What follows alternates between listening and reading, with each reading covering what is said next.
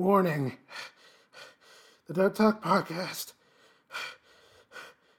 may contain language and content that may not be suitable for younger audiences. Viewer discretion is advised. Please be aware that this podcast may contain spoilers for some anime series, including Run with the Wind. So, use caution if you haven't finished them. Lastly, the views and opinions expressed by the participants do not reflect those of the Dot Duck podcast as a whole. Oh man. Whose idea was it to try recording a podcast while running a 20K marathon? Man, they don't pay me enough for this. Oh God.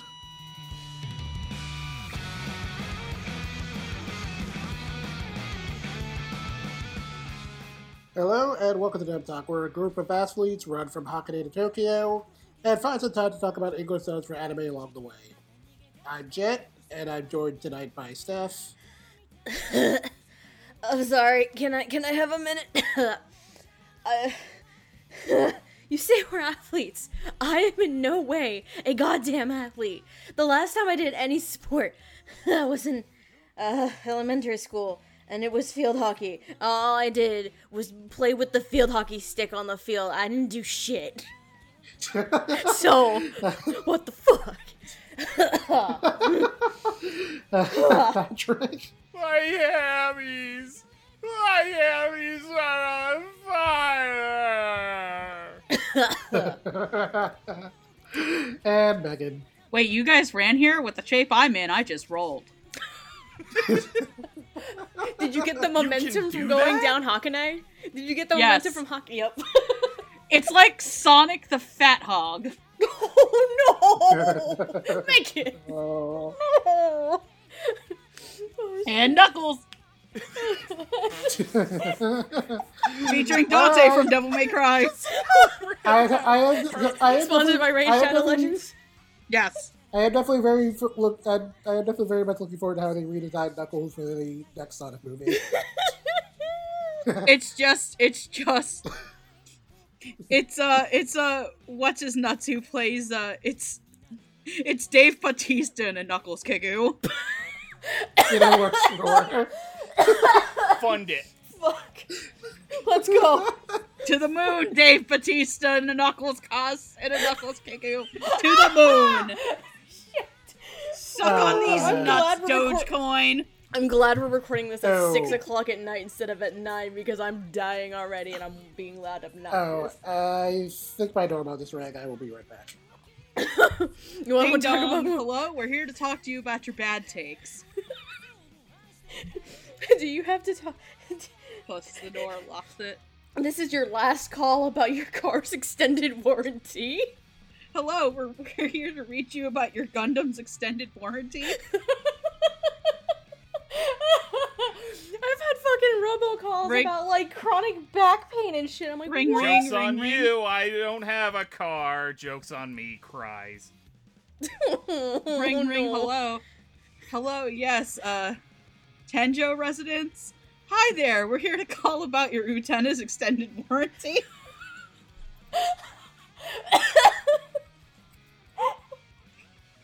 On any normal day I would cut this, but now I don't know if I should. Ring, ring. That is a joke so layered that I don't think I'll ever top that in my life. Oh, shit. That's a good end of episode omake right there, though. Oh, goddamn. Okay. Oh, God. Okay, I'm back. Alright, where were we? So we're all here to talk about the 2018 sports anime adapted by the folks at Production IG, Run with the Wind. We're going for a run, boys. Production IG. We do not know what a high schooler looks like. To be Yeah. now give them credit. These aren't high schoolers. These are college kids. There were a couple flashbacks. Point still Okay, to be stands. fair, I'm pretty sure this is like the exact team they had on Haikyuu. So. Fair. Oh god. Even better. With music by My Hero Academia's composer. Well, I mean, Yuki Hayashi is that man is getting paid. Yes. He's in everything. Very much so. Getting that paycheck. Fuck everything else, man. So if you haven't seen Run with the Wind, here is a brief synopsis from A&M.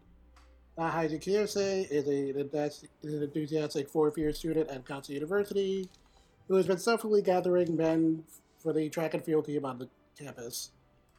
As Kakeru Kurihara, a Snapp's first-year student, becomes a promising 10th member, Kiyose dreams of participating at the Hakone Ekiden, a famous relay university marathon race. And that's the basic gist of it. So it's this one guy ripping 9 suckers into running a marathon for him. And It's in the best what happens possible if way. what happened if you let the devil What go happens when into you a let human Satan- body? Let's just go with this. Haiji can gaslight girl boss his way into a team. He doesn't gatekeep though. No, he does not. Haiji's a good boy, but he can be Satan He is also a sometimes. male wife. Join my running team or I'll break your knees. Except I won't, because I need those to be Join my okay. running- You're joining join my my running team, or join my running team, or you're gonna Oh have to man, move it'd out, be a Prince. terrible shame if you had to move all this manga. Every otaku's Haiji worst somehow... I still can't believe that Haiji somehow convinced a lawyer to do all this. fear. I know. This is a civil rights case. I mean, technically, your only requirement was to move into the dorm. So good luck with that. Fuck. I love Haiji. What happens when you get... We found him. Haiji, king of the himbos. Listen, Demon King from Sleepy Princess comes close though. Yeah, but his demon... Here's the thing. Demon King from Sleepy Princess, at one point, it became... She's not locked in there with them. They're locked in there with her. Yeah. Haiji willingly got them to lock themselves in with him. Therefore, by The promises by the of logic, happiness and joy happiness, joy, and pussy. for the twins, yes. Fuck. Happiness, joy, and puss puss. Oh god. Shit.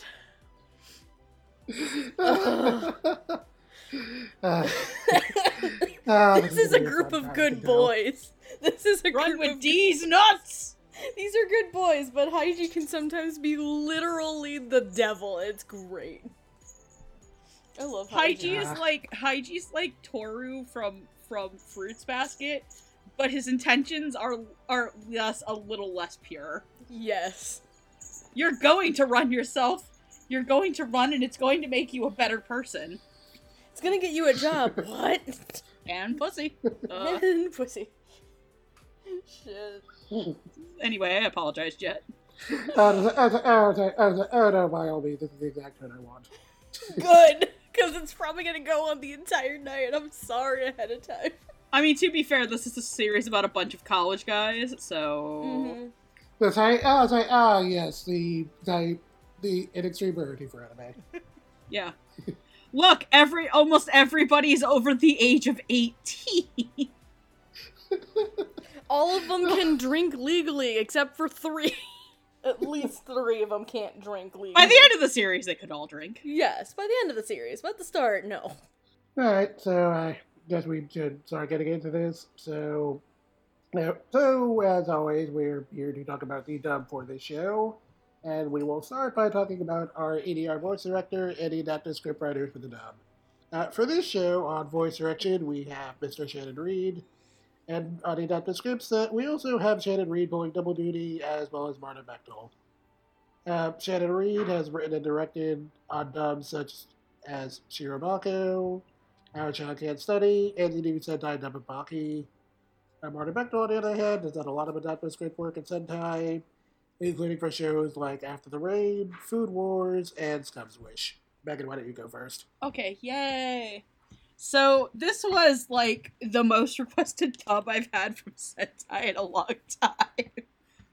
This was my white whale after Haikyuu, and when they announced it, we were like, holy Jesus, finally! Thank you, God! Because it was announced at the same time at Anime NYC 2 years ago, along with O Maidens. Yeah. Oh yeah, we were literally there. We were literally there. Everybody in this call but poor Patrick was there. Yeah. Don't worry, we're taking him to Anime NYC this year. Maybe yeah. 1 year I'll go. Wink, wink. We quick Nudge, nudge, not kidnap, so kidnap. subtle hint. No, so I think that the direction on the show is very strong. I do have a couple of minor gripes, which is that some of the background ensemble sounds a little too old at times for college students even, and that I didn't necessarily particularly like when some people played their character but in high school because they sounded obviously like I could see, like, a college student in his, like, mid-20s sounding like that, but not, like, a 15 or 16-year-old. The script writing on this was super strong.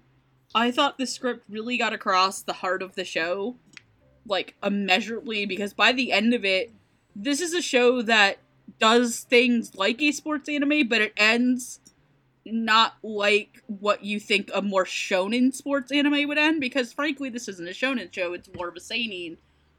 And I think it's a series that is appreciated a bit by an older audience. Yeah, like in a nutshell, the goal of this show is not necessarily for the characters to win necessarily. Right. Yeah, and they end up coming to a realization that they aren't going to win the Ekiden, and it's before the end of the show. It's even before the Ekiden starts, because the whole point of the series is that Haiji tricks them all into running this huge, like, big-ass race in Japan called the Ekiden, where they have to climb this mountain, and it's, like, a huge, like, 10-leg race with 10 people, and it's insane. And you just don't waltz up to enter the Ekiden. And to keep in mind, the majority of the 10 people that Haiji did manage to get are novices at the whole long distance running thing. They're novices, a chain smoker, A former track person chain smoker, and Prince. Prince is his own thing. Prince is his own category. I think that the script really does get the heart of what this series is about. That it's not about winning, it's about becoming a better person in the end. And that really resonates. Like, there's not just random slang thrown out, there's not just, and by random slang, like, I don't mean, like, these kids talk like high school kids pretending to be adult kids, they talk like 20-somethings being 20-somethings. Like, nobody's yelling out D's nuts and yeet randomly. Yeet. That's my job. As in Bruh. you're 30-something. Yeet. Okay, like, so I play Magic in Tabletop Simulator with my friends, and now in the middle of our board is just a button, and when you click it, it just goes, bruh. And I'm trying to find a place that I can get a custom one for when we play in person. That's amazing. But then you know, Megan, it's pronounced brew. Greatest Back arrow is ruined forever. But like, Stay tuned I think for more about that, maybe. Maybe hint, hint, Maybe, wink, wink, nudge, nudge. probably. I know there's probably one thing that Jet wants to bring up himself, so I'll let him do it. I will say that I didn't appreciate that it felt like they cut the first aspect of it, but I'm really glad they didn't cut the second aspect of a certain thing. And I know Jet runs a very particular Twitter account, and I hope that he puts those clips up there eventually. Overall, I think this is a really good dub. This is a really good effort from Sentai. I don't think it's necessary. I think it's probably up there for me as one of Shannon's better works. And I will say, especially once you get past Kakaru's kind of like emotional bullshit, the actual Ekiden race episodes, Yes. the acting is top fucking notch. Yeah. Oh, it's great. For a cast that I think when we all saw it come out, we were all like, there's a lot of unknowns in this, so It's either unknowns or it's like, Or- oh man. no, oh no, you've given a bad performance in another show and now I'm scared. I mean, Anyway, Okay, Patrick, why don't you go? Sure. First of all, the script writing does the two things that I look for in a sort of comedic-esque anime kind of series. It's very punchy and it's full of banter. Everybody feels fleshed out in terms of the principal cast. Like Megan said, some of the side players, I don't think anybody we're actually particularly covering was a bit weird. Actually, I think there is one we will be, but that'll be when we get there. But otherwise, I think the casting of this is solid. I'm not as familiar with particularly the Houston acting pool as I am in other areas. So some of these people I'm hearing for the first time, even though I know they've done some other things. A couple had some reputation for some other shows. But, yeah. I think this was a solid outing for Sentai all around. From a technical perspective, it is probably one of their strongest, in my opinion. Cool. Steph? okay. I'm gonna agree with a majority of things that have already been said. I'll start on the script first, because 100%, it's witty, it's full of banter, its comedic timing is just really, really amazing and so much fun. And there are some fun moments and one-liners in the show, too. I feel like for example, in episode 5, when, it's very early on in their training, and they're having, it was after, I think it was the, first track meet they went to, and the majority of them had to, like, learn the hard way what it's actually like. And you have Shindo, precious Shindo, drunk off his ass, say the word slow as freaking molasses. oh my god, he nailed being drunk as fuck. It was good. Shindo was very precious and adorable. And there are some other fun lines. I didn't write a lot of fun lines, honestly, and I usually do. But I remember that one, I'm like, slow as freaking molasses. That's a saying that, like, me and my family have said numerous times. I'm like, I've heard of that! So I felt that was, like, a weird call-out to me, and it was great. I will say this, in terms of the directing, weirdly enough, I didn't have as much of an issue with, some of, like, the secondary characters or the minor characters like I've had in the past with a lot of Sentai dubs where they don't really sound natural. So first of all, kudos there. They sound really great here. I also didn't really have much issue or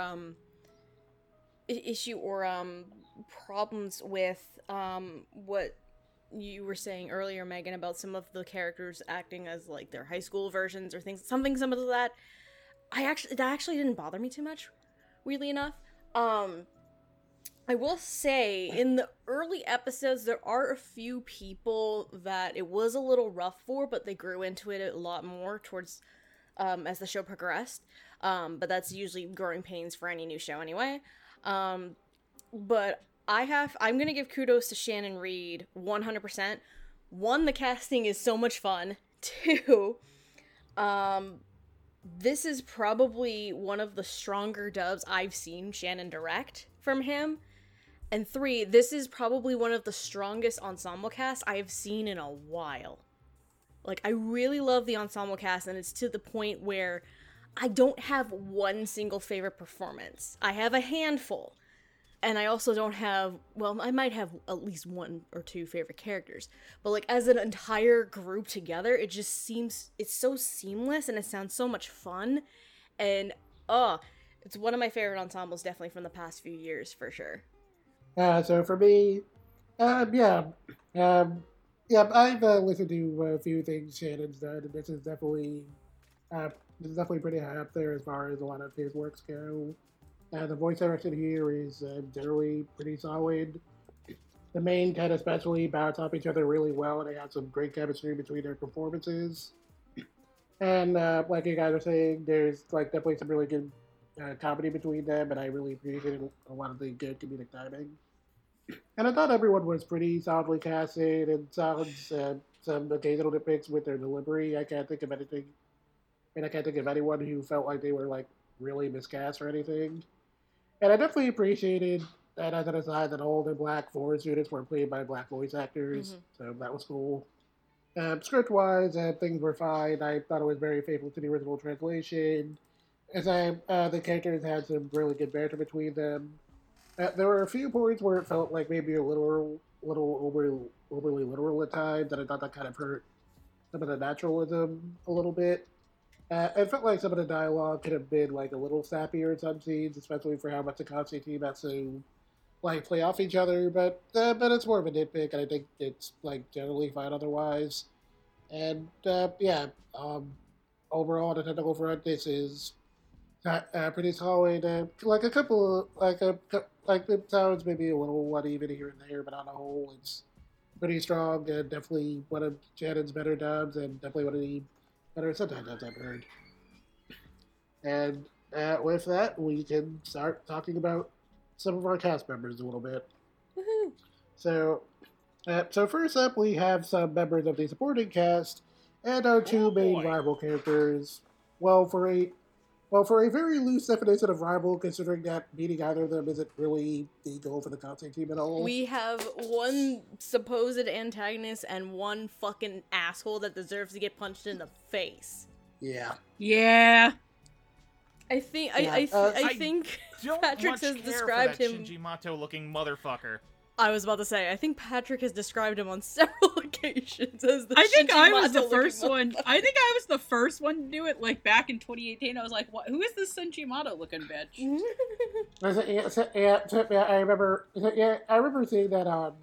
I think it was. Was it ANN?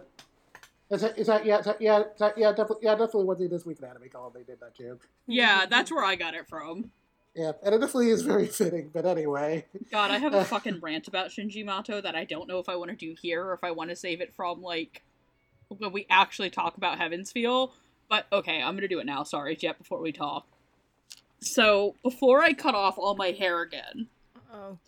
And I mean, like, cut almost all my hair off. Like, I went from having hair at, like, my shoulders to, like, up above my ears. Yeah. So, my hair is naturally, like, wavy and curly and very fine. Right. So, if I don't flat iron it, I become really fat Shinji Mato. Oh, no! oh no. And you all know it's true. Oh no. Patrick, you know it's a true fact that when I don't flatten my hair, it looks like Shinji Mato. I didn't You want can to say say it. anything. Just say it. Rip the bandage off. You're gonna have to live with me for the rest of Looks your like life. Shinji Mato. Oh, no! When you grow it out to that kind of longish, it looks like Shinji Mato. While Patrick circles down into a deep depression. Patrick so circles down into a deep depression. Excuse me? While these two are... Excuse me? I love you, Megan! That's it. Hold on. so Get Andrew on the phone. No! No, don't put him on the phone. He's in Get the room. Andrew in this room right now, Stephanie. No, Stephanie, put him on. No, he's in the bedroom probably playing Fire Emblem right now, dude. Stephanie, this is important. Do you want me to Do it. Do Yes. it. Do it. Babe! Come here! Yes, Panda? Come here, Panda. Do you guys all hear her in the back? Come here. I'm gonna give him my headphones, okay? Here Okay. you go, babe. Happy birthday. What's up? Andrew Lloyd, Your girlfriend has committed a great crime against me. In my admittance that when I grow my hair out, I look like Shinji Mato. A curse that none of us but me have to bear. She said she was more sorry for Patrick than I, her best friend. Your face, baby. I thought Your face, that in this podcast family, baby. we put chicks before dicks. And your girlfriend Stephanie has betrayed me. Andrew Lloyd, for 1 month, I put you and give you, as the leader of Horny Jail, a get out of jail free card from Horny Jail. You are absolved of all your horny crimes. And I decree that one Miss Stephanie, whatever the fuck her middle name is now not allowed any dick for the next week. Jet, take over, please. Come here, Panda. Is this one of those instances where I'm in trouble now? Yes. Oh, Lord. So that was a. Have fun, sweetie. Panda is like, as I was doing that, Panda is looking at me from my door crack just open and barking at me. Panda. Do you hear Sorry, this? So Hold on a second, I'm gonna go put her on the bed. Panda. Jet, you introduce things, I will grab the child. Side note, Nira is adorable and precious, and I want that dog. so that was a very awkward segue, but I'm gonna have fun editing so, this later. yeah. So anyway, talking about some of these characters, we've got Haruka Kazuta, Genichiro Tazuki, Kazuma Fujioka, and Kosuke Sakaki. Hana is a high school girl from the shopping district who's friends with Haiji and helps out with the team sometimes.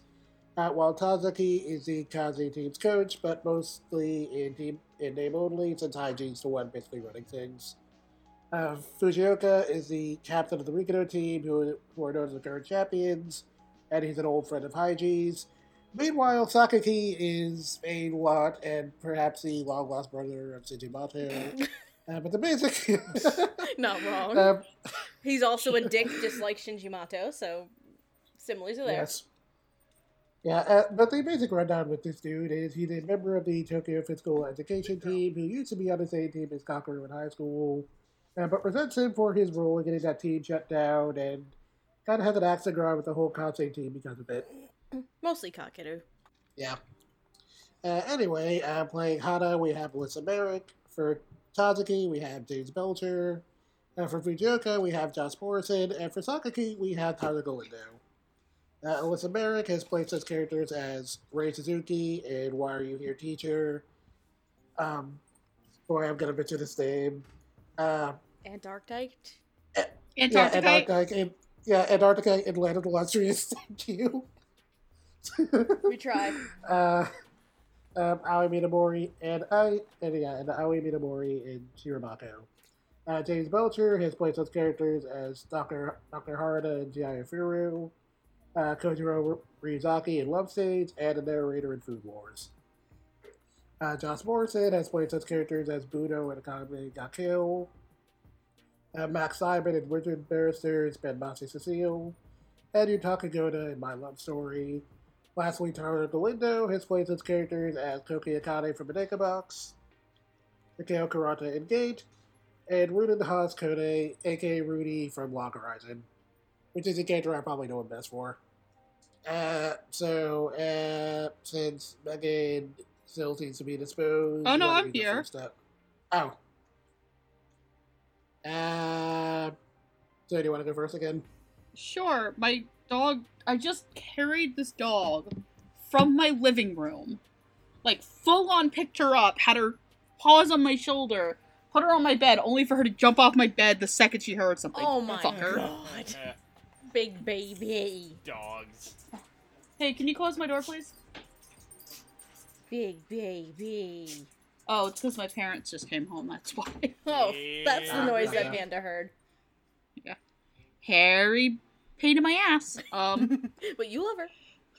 I do. She's my baby. So where are we starting at? I'll start with James Belcher as Saki, because that's their coach, right? Yeah. Yeah. I think he does a good job playing a convincing old man. He doesn't give him that stereotypical, like, old man grandpa voice. He's just sounds elderly. I wish I could say more about him, because he really doesn't come into play until, like, the very last part of the series. And even then, that's mostly him, like, repeating Haiji's orders. And while he does do a really good job, I think, in episode 20 or 21, where he's trying to convince Shindo to get out in the car. Yes. To which, Shindo, baby. Shindo, sweet summer child. Josh Morrison as Fujioka. I thought he did a good job as college-age Fujioka, playing off being a very, like, quieter, nice guy he's not humble, but he's not, like, a braggart about his ability. And he's just genuinely a nice dude and a good captain. And I really liked his and Haiji's friendship, even though you don't get to see it a lot in the series. I feel like if this was if this had, like, another 10 episodes, I think we would see that more. Tyler as Sakaki. Shinjo Mako. Sakaki deserved everything that happened to him in the series. Like, him and his team losing to Kansei in the end is one of the most satisfying things in an anime I've seen in a while. Yep. Because he fucking deserves it. I kind of wish Kakeru would have punched him in the face. Because he had it coming. The dirty bum. I mean, but let's face it, Kakeru would have lost his second chance at this. True, so. but he also, like... That's the whole point that they make. I know, but Sakaki also deserved to get punched in the face. Oh, I'm fully aware he deserves to get punched Tyler in the face. does a good job making him sound very punchable. That is a talent. Mm-hmm. That is an actual acting talent. Making a character sound punchable is an acting talent. I do not want to punch Tyler. I want to punch Sakaki. It's my argument of, like, if you want me to punch your character into the sun, then you done good, sir. Yeah, like, you need to, like, make it convincing. There are times that I do wish that he put a little bit more bile into his performance for Sakaki. But overall, I don't think it crossed over into him being over the top. Because that character never was over the top. He was, when I say I wanted more vile in his performance, in that, like, this guy is obviously what Kakeru... He's kind of the anti-Kakeru, because... Or the Kakeru that never grew up. Because he was always convinced that winning was the only thing that mattered, and not bettering himself through what he was passionate about. And in the end, like, let's be real, what Kakeru did in high school didn't fuck up everybody else's life. Yes. Did Kakeru do the right thing? Also, yes. Absolutely. Also, yes. And then Alyssa as Hana. I like Alyssa's performing a lot. I just don't know if I liked it in this. I felt at times that she made Hanako sound a little too old. When Hanako aged up 4 years in the little time skip at the end, I thought it was great. But there are times when especially towards the beginning, where I felt like she sounded older than some of the college guys. And that was that was kind of like the okay, sure, maybe. But I do think she grew into it by the end, and overall I was satisfied with the performance. Okay, Patrick? Yeah, actually, I think I am gonna start with Hanako and Alyssa. I largely agree with what Megan said, for the first couple of episodes that she shows up. She definitely did sound a little too old, but there was a point in which I feel like she got the groove of the character right. And I want to say it was during the training camp in the mountains. Okay. Like, I feel like right around that point, she got what she wanted to go for with the character down. And then she was able to improve it over the course of the series. And then, of course, time skip, it was pretty much what you would want. I love James Belcher as Tazaki. He's great. He sounds old, but not too old. And I love the little gag they have with him, that he's basically the king of groveling. Yes. That was a fun little bit. Because of the whole thing with with the Kakaro's basically leaking. yeah, we are talking about him, but the Rob Muggle coach. The Rob Mungo coach who 100% deserved to get punched in the fucking face. Dirty bomb, bomb, bomb. Off-key Bum, dirty bum, bomb, bum. bomb, bomb. I just took a drink. What the fuck? He had it coming. He had it coming. He had it coming. All okay, I'm gonna Oh. stop. I was looking for an excuse to do that. I was thinking about doing it with Sakaki, and then the opportunity came, so I had to take it. Which, okay, you know what? I'm gonna go ahead and do Sakaki next. I was gonna save him for last, but oh well. Opportunity arose. Fuck Sakaki. I Not hope wrong. that somebody, after the course of the series, took a big old boot, punted him straight in the sun. I don't want to say the same about Tyler Galindo, though, because he does a great job making Sakaki so scummy. And like Megan said, that is an absolute talent in and of itself. He is just so greasy. He is so smug. I like how Megan described it as well, as basically he's like the Kakaru who didn't get over himself. Mm-hmm. He is exactly where Kakaru was going to go if, you know, things with the running club didn't... Alright, let's be real. Let's be real. If Haiji didn't browbeat him, Right. this is where he was going. Probably. I mean, considering in the beginning of the show, Kakeru did just shoplift. Yeah, he shoplifted after losing all of his money in Mahjong. Mm-hmm. Or was it No, Mahjong it was or Pachinko. See, It's Pachinko. see, here's the thing. In It the was show, it would probably be in like Mahjong Pachinko or something. No, so Kakaru was Pachinko because but here's the weird King thing. loses a bunch of money to Mahjong. Here's later the on. weird thing. In the show, Kakeru says he lost it in Mahjong, but later on in an actual flashback in the same a few episodes later, it's Pachinko. So, a little weird inconsistency there. The thing I love most about his performance is right at the end during the marathon, where he is just absolutely trying to psych King out before the passing of the sash. I think that was the peak of Sakaki's performance. Also, the thing in the training camp where Kakaru was about to punch him out. Oh yeah. Oh yeah. Yeah. There's just a lot of great moments with Sakaki, and I really like Tyler as him. And Josh Morrison as Fujioka. I actually didn't mind him in the high school flashback scenes because let's face it, the guy is basically a mountain even then. I still felt it was a little weird. It's okay. Puberty just hit him really hard. Okay, look, it's in the same camp as Junichi Suave as Almine. basically. Sure. Almine, it's not It's Almine's fault that he sounds like he smokes a pack a day, but it's still a good I mean, performance. let's be real. Fujioka, in the high school flashback scenes, all the way to the actual main series, he looks like some guy just carved him out of marble. Production IG, please learn how to draw high schoolers.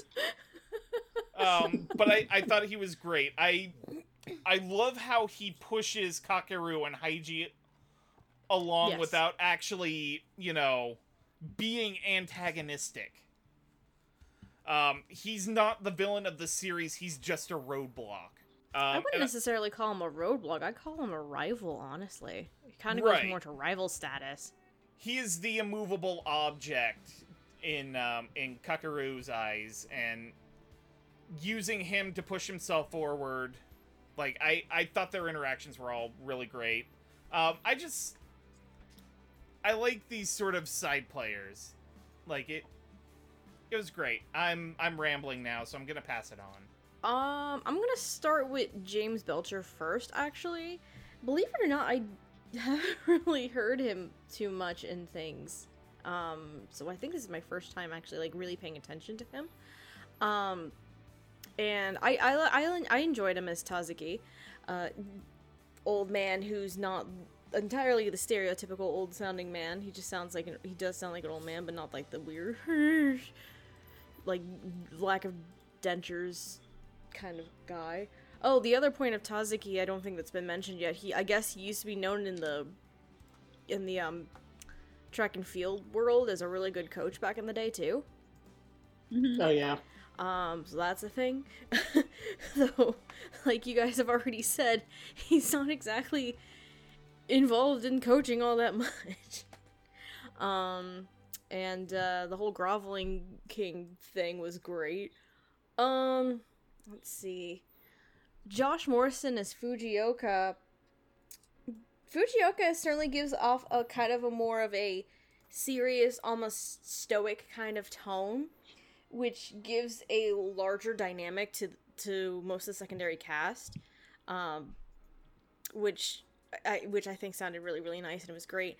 And like Patrick was saying, I like how he was kind of also able to push both Haiji and Kakeru to better themselves as well. And he's also a caring and sweet guy.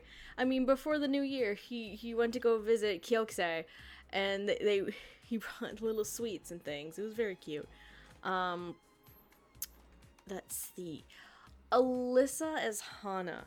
So, in terms of some of the secondary characters, I think Alyssa was the one that I think, for me, took me a little bit of time to grow into. One, because I don't really hear Alyssa very much. Two, she's still relatively new. She only has a handful of credits. The only other thing I think I've seen her in is Land of the Lustrous. And so with Hana, it did take a little bit of time for me to get into, because I think I had almost similar problems with it. Sometimes she sounded a lot older than the boys when she's supposed to be a high schooler.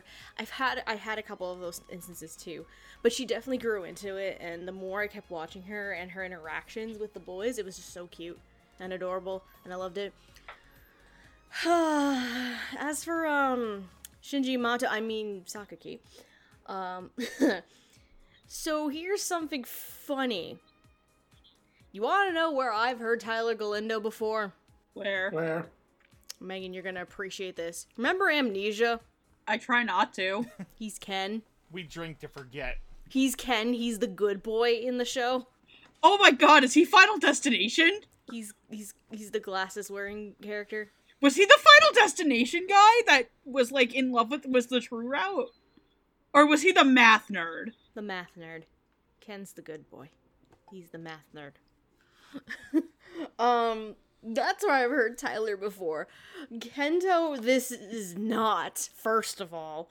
I don't care who's doing the visuals. I just want that scene where Steph's trying to make me guess, for it to just be that gif of Bakugo in the woods looking around like he has no idea what the fuck it is. Tell that to Amon. But anyway, no, Ken, this is not, and holy shit. Like Megan was saying, I wanted to punt this fucker into the sun, so that means you done good, sir.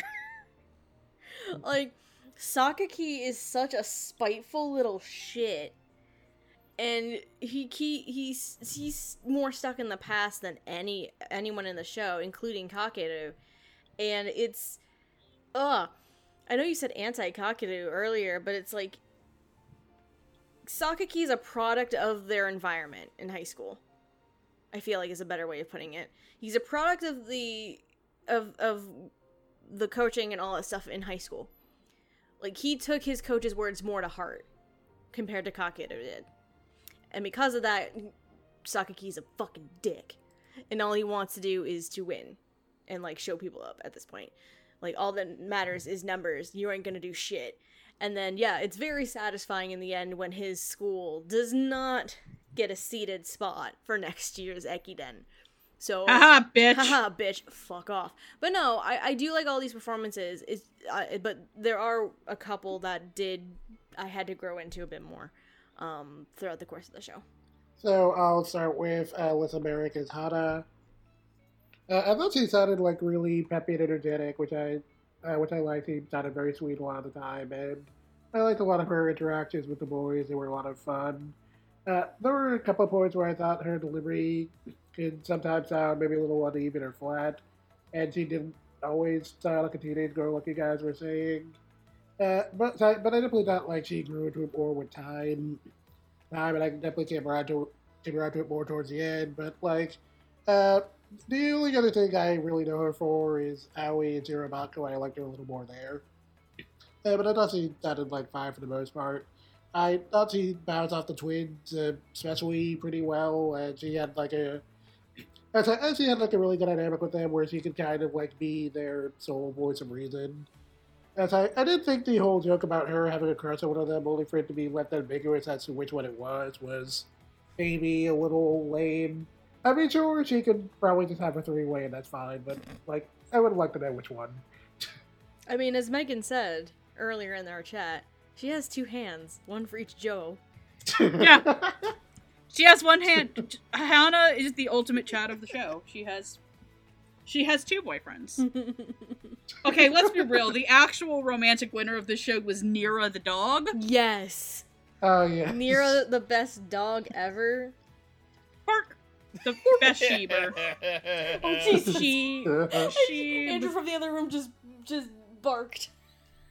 God damn it, Andrew, you're not gay enough for pet play. That's the anime rule. Shit. Yeah, moving on. It may be the year of the ox, but according to anime, it's the year of the dog. Jesus Christ. Wink, wink. Okay. Oh, wait, no, there is one. Oh no, what? I'm thinking about it. It's like, spoiler alert. So we've got Adachi from Adachi and Shinomura going, is it gay to want to be this girl's dog? We've got whatever the fuck is going on with Adam and Tadashi and Skate. And then there's Shigure Soma. Oh, Jesus Christ. This is true. Oh, no. Anyway, stan Nira. She did nothing wrong. Nira's a good boy. Nira did nothing wrong. Nira I thought it was a girl. No, because there's another dog, and that's the one who's nursing. Yeah, that's right. Nira's a boy. I thought Nira was a girl too, and then I saw the post credits of the last episode. I'm like, oh wait, Nira's a boy. Nira got busy. Anyway, I'm sorry, Jet. Go ahead. That's fine. Those are very cute puppies. They are. Anyway, moving on to James Belcher as Tazuki. I liked him a lot here. He sounded like a very good, kind of tired grandpa. Had like a very nice tone to his voice. I kind of appreciate that he sounded like laid back, where he does kind of like seemingly sound like the, typical wise old mentor, but he's kind of a little more hands off and just mostly leaves things to Haiji. I definitely got like a good little chuckle out of it where like Haiji's taking the team to a training camp and you just hear him mutter to himself like, I'm still supposed to be the coach, And I definitely appreciated that his tone like got a little more stern like during the actual Ekiden, especially during the whole bit with Shindo, and how after like seeing Shindo like nearly kill himself during his section, how he like made it clear to the rest of the team he didn't want them pushing themselves that hard. I thought he thought he had like the right amount of concern in that moment, and he came across very believably. Josh Morrison as Fujioka. He sounded very serious and confident without coming off as like too cocky, which I appreciated. And I definitely liked it. Like, I definitely appreciated he was just incredibly chill for being the other big quote unquote rival character besides Sakaki. And I especially liked how he bounced off of Haiji. Like, you can tell by how casual they are around each other that they're like really good friends and they have a lot of respect for each other as athletes. And that's really refreshing for a sports show. And I definitely kind of like this whole dynamic with Kakaru, especially during that whole bit where they're talking about what running means to them and how, like, for Fujioka, winning the race is, like, ultimately less important than winning in his own mind. And how, like, there's more to running for him than just results. I thought that was, like, a pretty good mentality to have. And he really just gives you here as someone who's very dedicated to the sport without getting, like, overly competitive. And it really comes across very well in Josh's tone. And on the opposite end of that, we have Tyler Galindo Sakaki. And so this guy, Satsuki, constantly has a chip on his shoulder and acts around with everyone, especially Kakaru, and Tyler just sells all that angst really, really well. He has like a very good smug tone to his voice that just makes him sound extremely punchable. And Tyler's delivery sounds snide pretty much all the time, and especially during the training camp bit where he dismisses the entire team as a bunch of posers. And I definitely wanted to punch him in the face as much as Kakaru did in that moment, so good on you, Tyler. Uh, he also felt very believable in the scene where he tells Kakaru off for his role in what happened to their high school team. And while you can almost sympathize with him here, it's not hard to realize he's not really any better than Kakaru, considering he was also pretty much willing to turn a blind eye to everything that coach was doing. So, yeah, he's definitely not better. And it was definitely very clear that he was kind of okay with what was happening because he just wanted to maintain status quo. So, can't really blame Kakaru for that.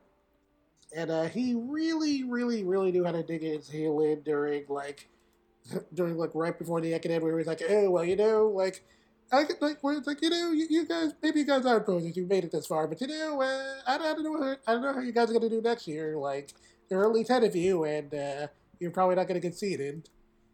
And then, and then how that turns around at the end, and he loses, and I really that the very last satisfaction. Yeah, and I just appreciate that the very last thing you see of him in the show is just him crouched down in defeat.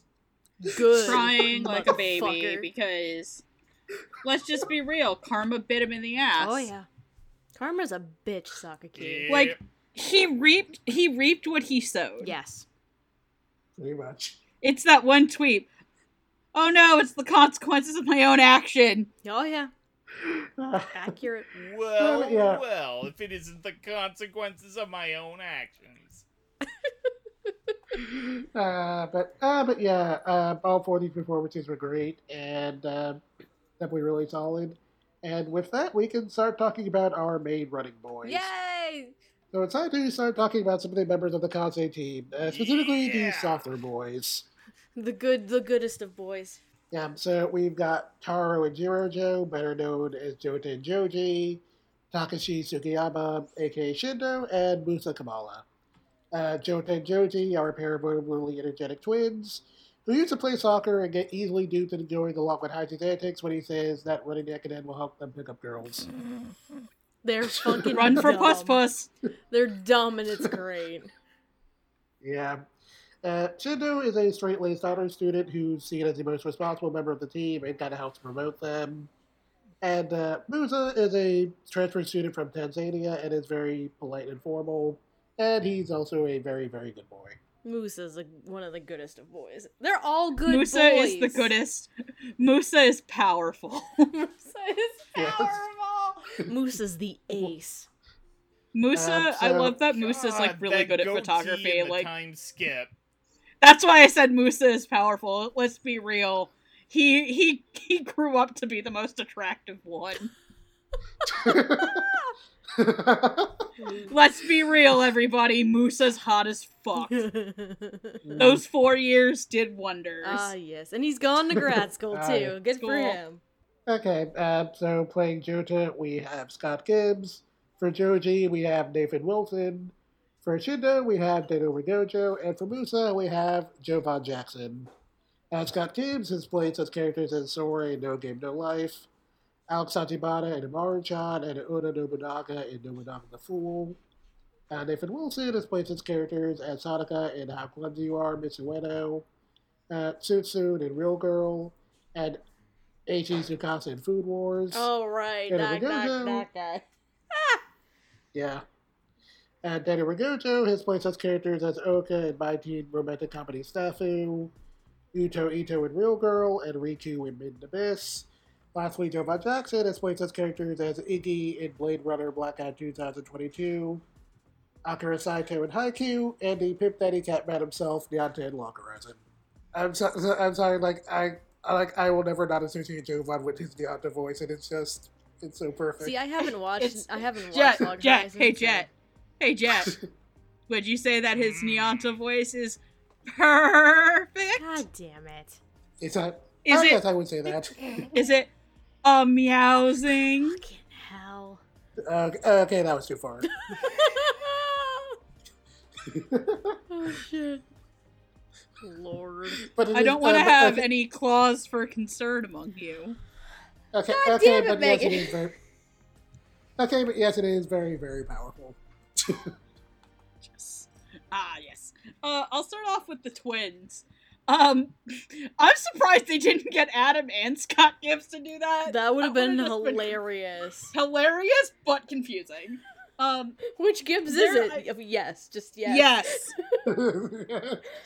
No, but the thing is, I really like Scott and Nathan as these two. Where one of the things I really hate about anime sometimes is that they will just cast the same person to play both twins. Mhm. And sometimes it doesn't work because there are different personality quirks in there.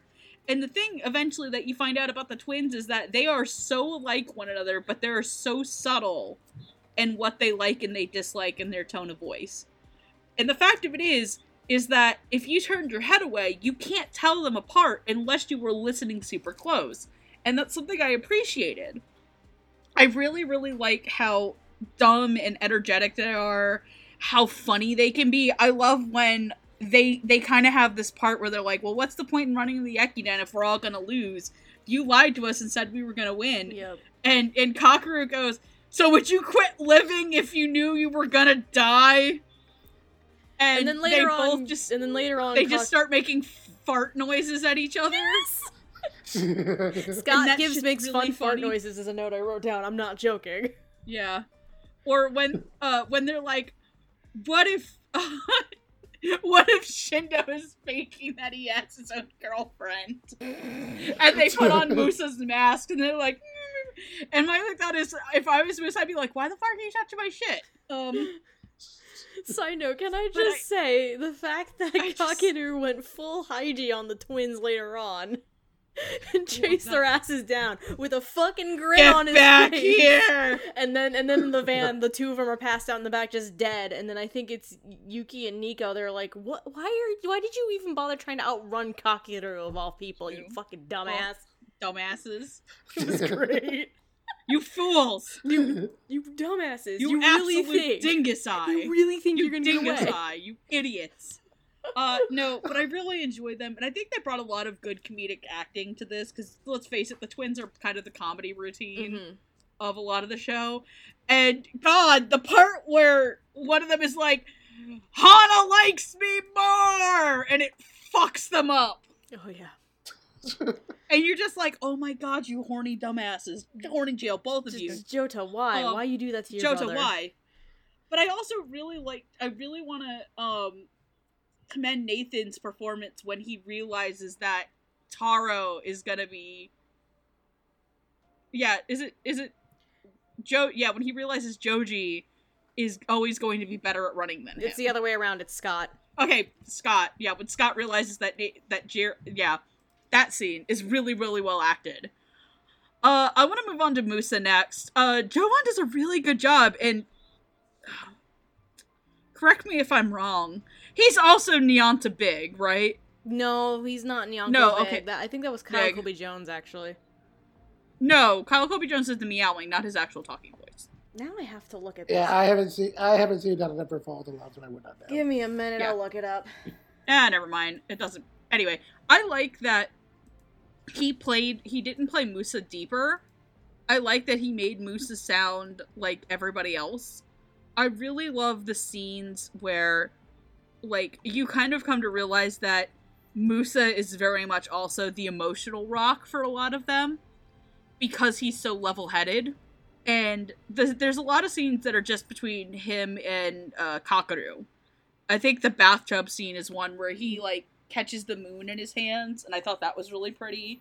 I love when he got to play up the more cutesy aspects of him. I really liked Jovan's performance because it sounded so natural. So, Like, there are obviously parts where Musa has to act unnatural because he's a foreigner. And Musa's character also has to endure racism and xenophobia in a sense, because I think I caught it in the script that one of the people who sees him on the street walking with Kakeru after the team has become after they qualified? Yeah. Like, there's a part where he has to listen to people go, wow, I bet you they brought him over because he's athletic and fast. When, of course, they don't realize, but everybody else knows that he got there because he's smart. Mm-hmm. And also, I want to ask anybody else if they heard it, when they were doing the qualifying race, did anybody else catch somebody in the crowd calling all of the African athletes a bunch of monkeys? I didn't catch that, actually. No. I did not catch that, but it would... I might have misheard it, I can go back and check again. Oh shit, okay. I did but not I catch think that. somebody in the crowd says it very much under their breath. Oh, wow. And it would make a lot of sense because, like, I was gonna wait for Jet to bring it up. I know there's a change in the dialogue between the sub and the dub. At least the CR subs and the dub that that Sentai did. Yeah. Where when Haiji's going over why he picked everybody for the team, and he looks at Musa, and Musa goes, "Don't assume that I'm athletic because I'm black." Right, Jet? That's what happens? Yeah. That was in the Jet. That was in the subtitles? Yeah. It's basically... It's basically on a lot of, you know it's racist to assume I can run just because I'm black, right? Yeah. So the dub did too. That's certainly where it was like, oh yeah, Musa, I noticed you work out a lot. And it was like, it's a weird change, but I can kind of, I can maybe kind of understand what Shannon's reasoning might have been if he wanted to be like, okay, like, Musa is clearly supposed to be, like, part of the team here, and he maybe, like, wanted Musa to kind of, like, sound the same as everyone else. Like, I noticed he didn't have, like, Jovan do an accent for him, so...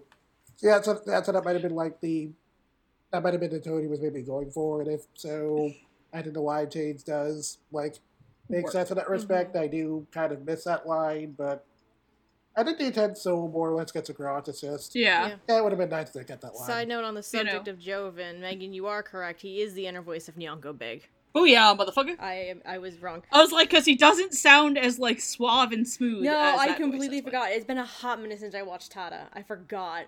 I mean, it's been forever since I watched it too. I just have a stupid memory. And then I really want to actually praise Daniel Ragojo as Shindo. Because I remember when all of us saw that name, our instant thought was One Fear. Because his performance in Made in Abyss wasn't very good. But I actually really like his performance as Shindo. He makes him sound a lot, just because there's like a natural timbre into his voice, he sounds different from everybody, but I can understand because apparently he grew up in the mountains as some sort of wild kid. Yes. Kind of. And he sounds like he has like a little bit of an accent from that, but he sounds really youthful, and that makes sense because next to Prince, he's the smallest guy. Right. He's very like, tiny. in terms of body mass, he's very small. Tiny boy. Tiny boy.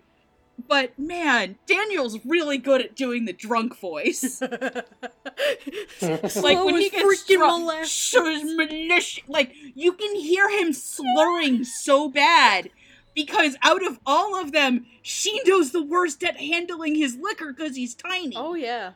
He's awful at handling He's booze. awful at it, and he slurs harder than the other guys. So fun. And I love that you can hear that in there, and that's not a touch that I think a lot of people realize would be a thing. Granted, that's a touch that I don't think a lot of anime get when they do a lot of alcohol scenes, but whatever. And then, just, oh god, episode 21. Oh, my heart. Was so good, and his acting was so good as him sounding hard and ragged about wanting to finish the part of the Ekiden. And, like, that's the part that almost made me cry, was just him struggle bussing his way down the mountain. And I feel so bad because they were like, yeah, you were made for this, you little bugger. You're great. And then... He got sick. Oh, man. That. And then he got sick, and he ran it sick.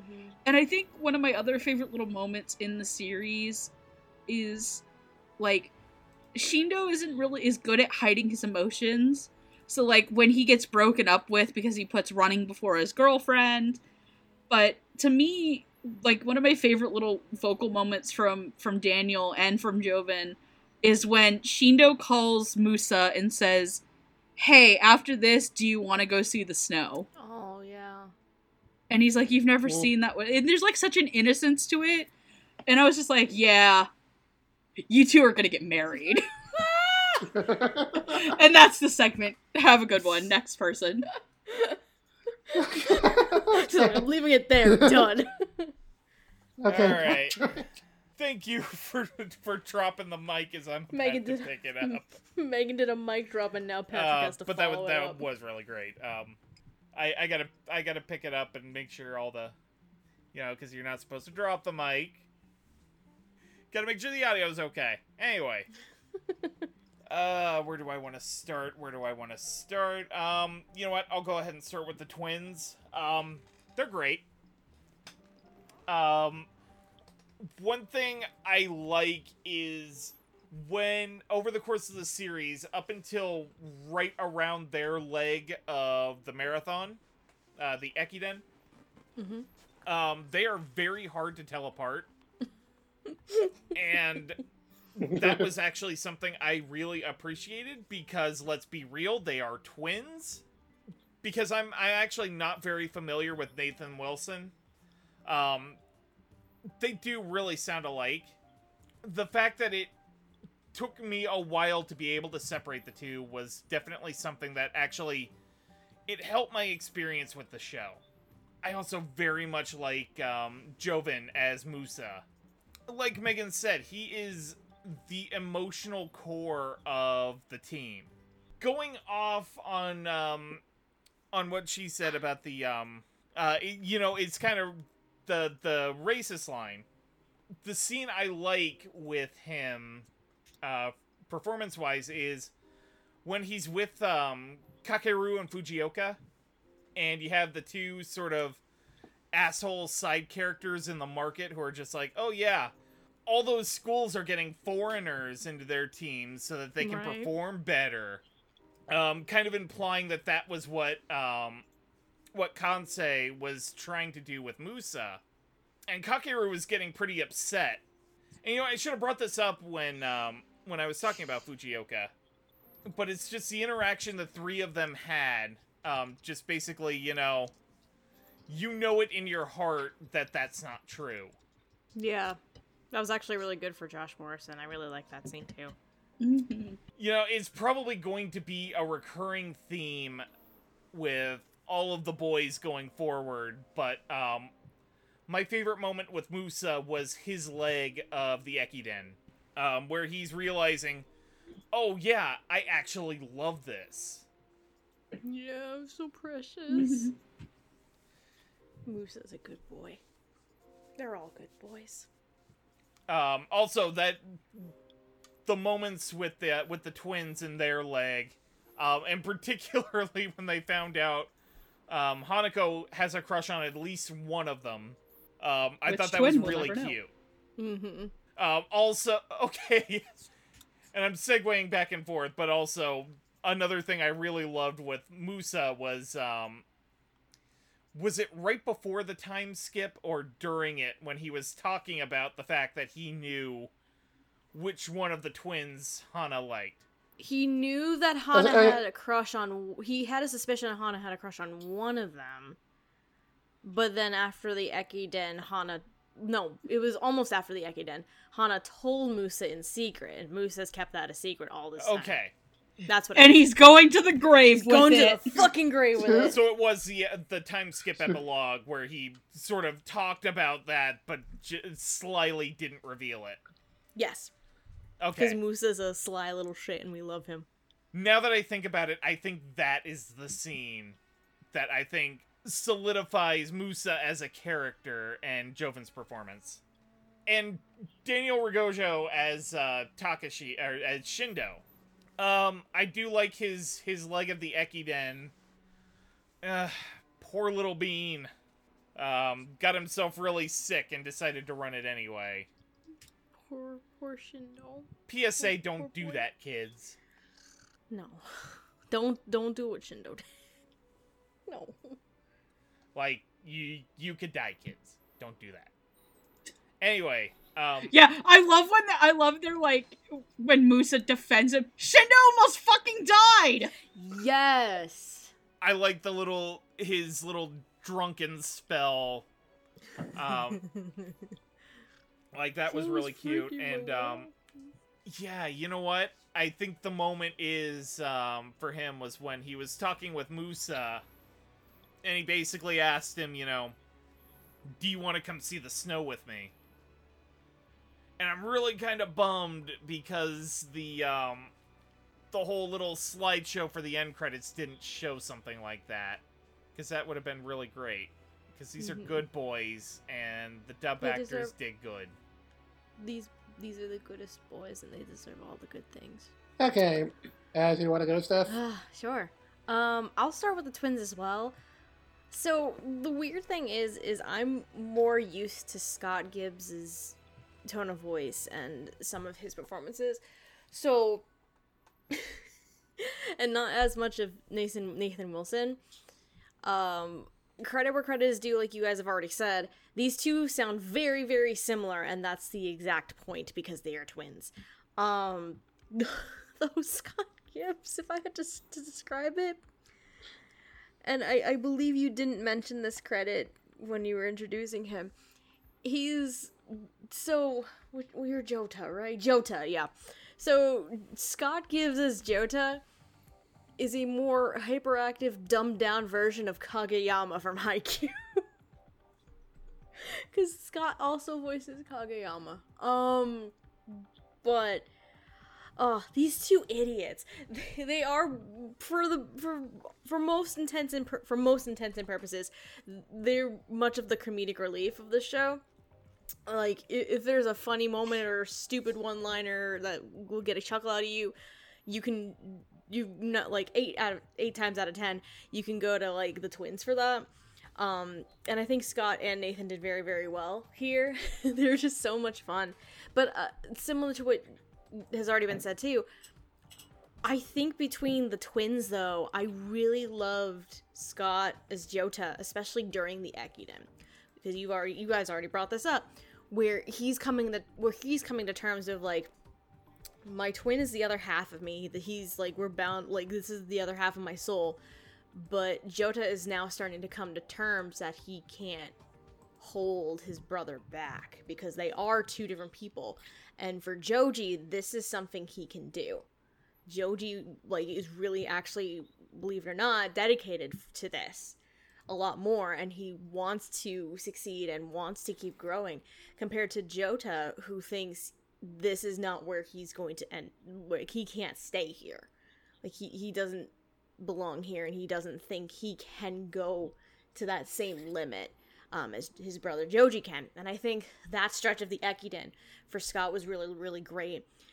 And Nathan was precious during the Ekiden too, where he's just like, realizing that he actually might have a thing for Hana. It's very weird how it happens. So, Hana goes to cheer on Jota during his stretch of the Ekiden. Jota's like, oh my god, does Hana have a crush on me? And then as he's passing the sash off to Joji, he fucking tells him that he thinks that Hana has a crush on him. So through the course of his fucking stretch, to which, first of all, Jota, you're an asshole for doing that to your own brother in the middle of a goddamn race. Time and place, buddy. Time and place. These two don't know how to read a fucking room. Neither does Kakeru sometimes, but I digress. But then you have Joji doing his stretch of the Ekiden, and all throughout the course of it, he's thinking, he's like, wait, does she really like him? But then he's thinking back on the training camp too, where he notices that when Hana's talking about the twins to Joji specifically, because it's just the two of them, Hana just like gets flustered and starts like blushing, all this stuff, and Joji like kind of starts realizing that he actually likes her too. So it's a very weird love triangle situation here. But yeah, Jota, time and place, buddy. Goddamn. No, but and then the rest of the team's in panic mode during Joji's stretch of the Ekiden, like, Johto, what the fuck, you dumbass! It reminds me like one other like good aspect of like James Belcher's Sasuke, like during that whole segment, where he has to like get Johto back in the chase. He has to snap Joji out of it. I think that's the same scene where the guy he's riding with, Tazuki, is just like, "Don't look at me like that." That's what I had to tell them.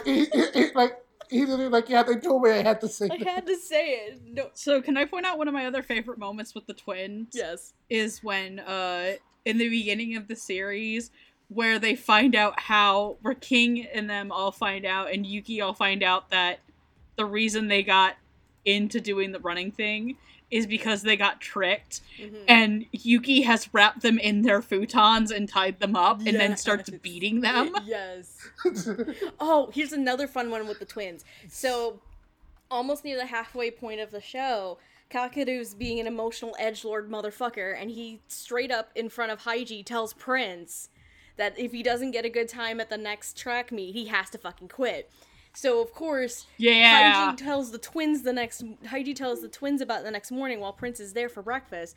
And the one thing that Haiji asks of the twins, don't worry about it, and don't say anything. Immediately, the next scene is they're fucking telling, I think it's Yuki, Shindo, and Musa at fucking lunch.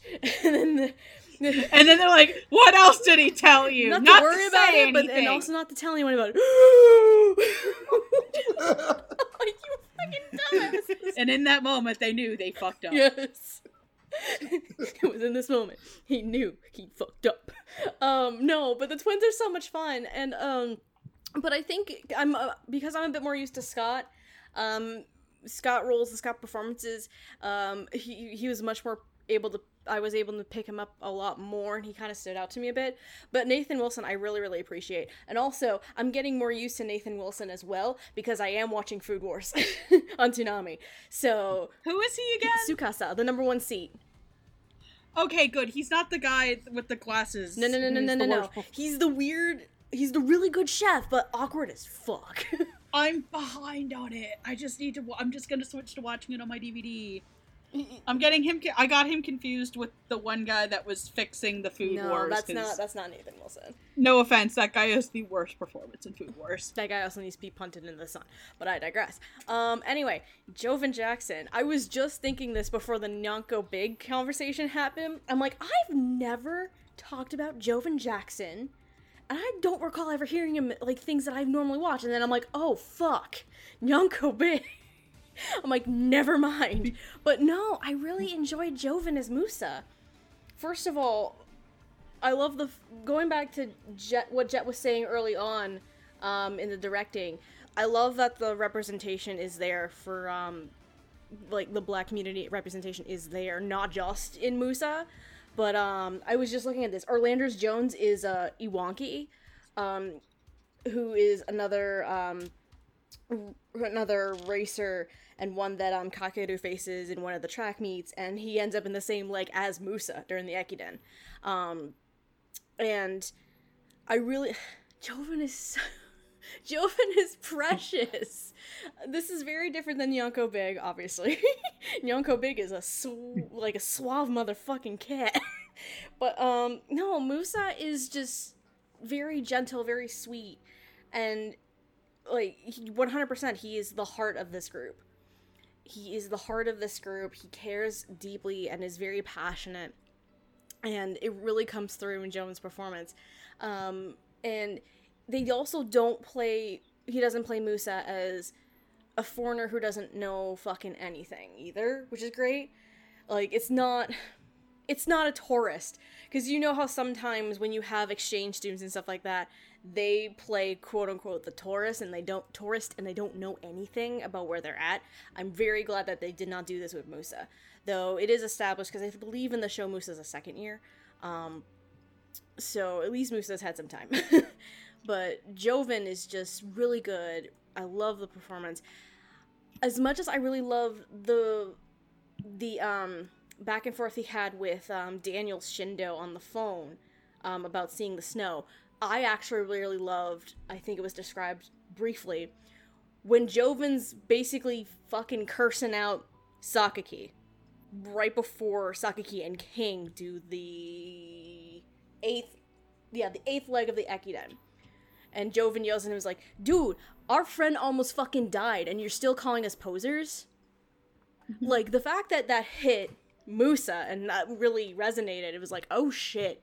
Musa's one of those characters where it's like, you shouldn't piss him off. He's the sweetest guy, but you shouldn't piss him off because he will let you fucking have it. And it came out very, very well, I think, with Joven. Now, with Daniel Ragojo, what's very interesting, and this is going to be true for quite a few performances in this show for me, is there are performances that they had before this show that might not have done very well or might not have sit very well for some people. Daniel is one of those, and it got brought up with me in Abyss, though I might not be as hard on it as some other people possibly could be, but it's not the greatest. But Shindo is a precious being.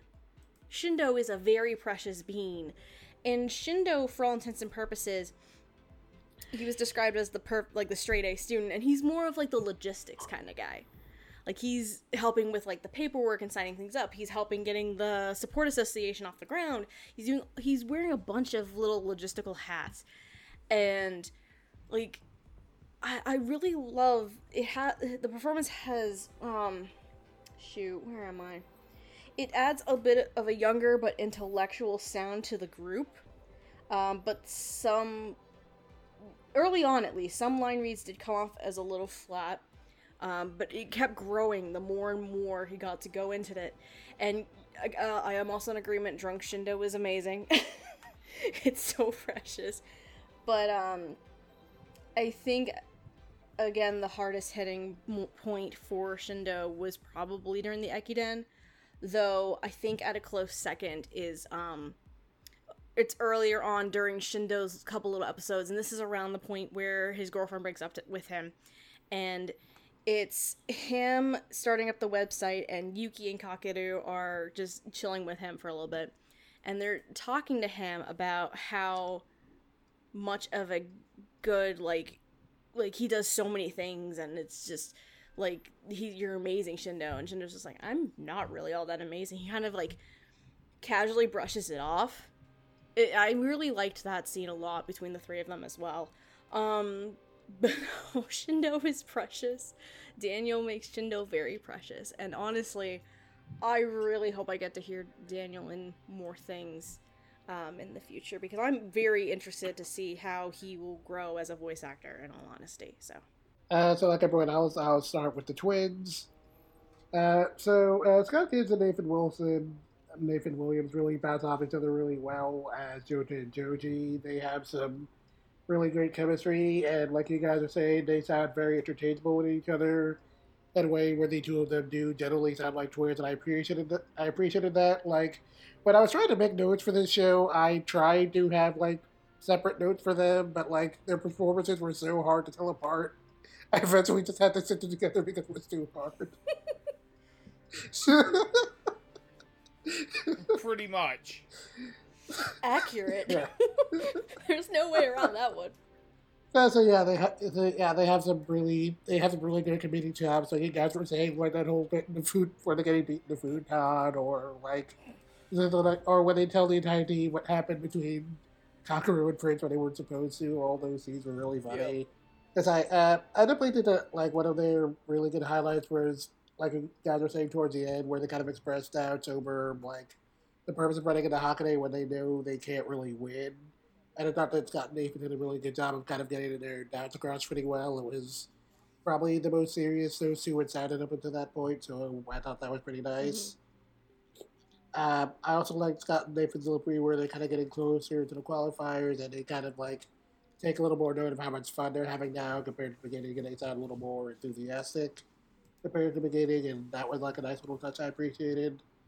And I also kind of like a lot of their interaction with Hana, and how again Hana is kind of like the voice of reason for them. I thought they had like a pretty good dynamic, and I kind of like that. I kind of like that whole bit like before the Ekiden where they talk with her about like their doubts about the whole thing, and I kind of felt like they were getting strung along by Hygie. And I thought they did a pretty good job of getting their dads across and how. And I kind of like how Hana's response is like, look, it's like, look, you guys can just believe in Hygie. He won't do you wrong. I thought that was I thought that was a really nice scene. Definitely the big thing with them was definitely their legs in the Ekiden. I thought, I thought Scott did a really, I thought Scott did a really good job during during that whole scene where he just kind of comes to the terms with the fact that Joji might be a better runner than him, and how he just kind of has to accept that the two of them can't always be together forever. I thought he kind of, I thought he kind of got the somberness of that across really well. And yeah, on the whole, those two have a lot of great chemistry, and they're a lot of fun together. Uh, Moving on to Joe Modest Musa.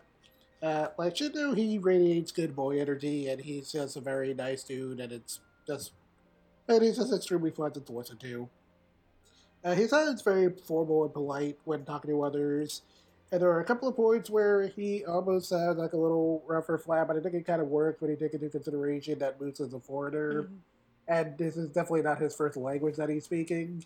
So the richness of his tone occasionally actually kind of works, and especially with some of the occasionally overly literal dialogue he's given. Because again, this isn't his first language, so it makes sense that he might not, be dropping slang or something like that. So yeah, so I think that works as a good touch if that was intentional. But I also appreciated like you guys were saying during that whole scene where how we're they're doing with those couple of jerky onlookers who say, oh, he's a foreigner, so of course they're using him. And I kind of appreciated Jovan's calm and firm delivery when he's just kind of brushing that off. And I thought that whole scene felt pretty real. Though I also kind of wish he let Kakaru tell those guys off. Like you guys were also saying, I really dug his whole bit during the Ekiden, where Musa's kind of talking about his own motivations about running and how he isn't really sure if there's an answer to what it means to run, but he's just doing what he can do and how he's kind of come to appreciate it in his own way, and I thought that Jomon got those feelings across pretty well.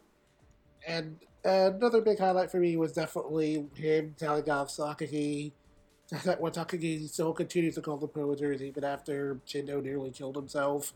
And Musa's a very nice guy, so the fact that even he got angry about that just really shows how much of a lot Sakagi crossed there, and Jomon got that across really well. Again, Musa is a very sweet, gentle soul, but if you piss him off, you're gonna know it. And then lastly, Deno Gojo as Shindo. So like we were saying before, he was Riku in Made in Abyss. And to say I did not like his performance there would be an understatement. Disliked it so much, I was also kind of convinced I didn't really want to hear him in anything ever again. So to say that the performance here is a 180 is really, really, really saying something. He sounds very polite and soft in all his interactions with other characters, and I definitely appreciate the dynamic he has with a lot of characters, like his conversation with King about why he decided to get enthusiastic about running, and how he felt how he wasn't sure how he felt about it at first, but he thought okay, maybe if I decide to willingly go along with this instead of going with the flow, I might get a better idea of what's so great about writing and how he does just kind of appreciate it in his own way. I thought Dano got that across pretty well. And he did a really good job of just always kind of sounding like the most level-headed and enthusiastic member of the team. Definitely his delivery, in those middle episodes, after he's broken up with his girlfriend. And where you can tell he's maybe pushing himself a little too hard. And Dano makes it clear that Shindo's a little strained, but he still kind of puts on that mask of enthusiasm really well. And I thought Daniel did a really good job of portraying that.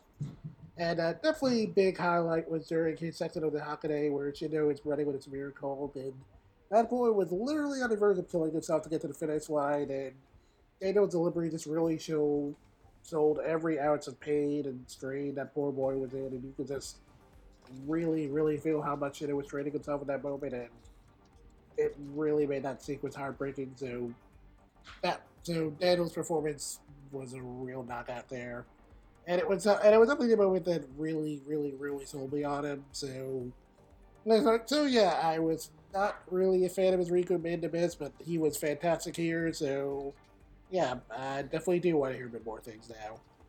And with that, we can move on to our next set of characters.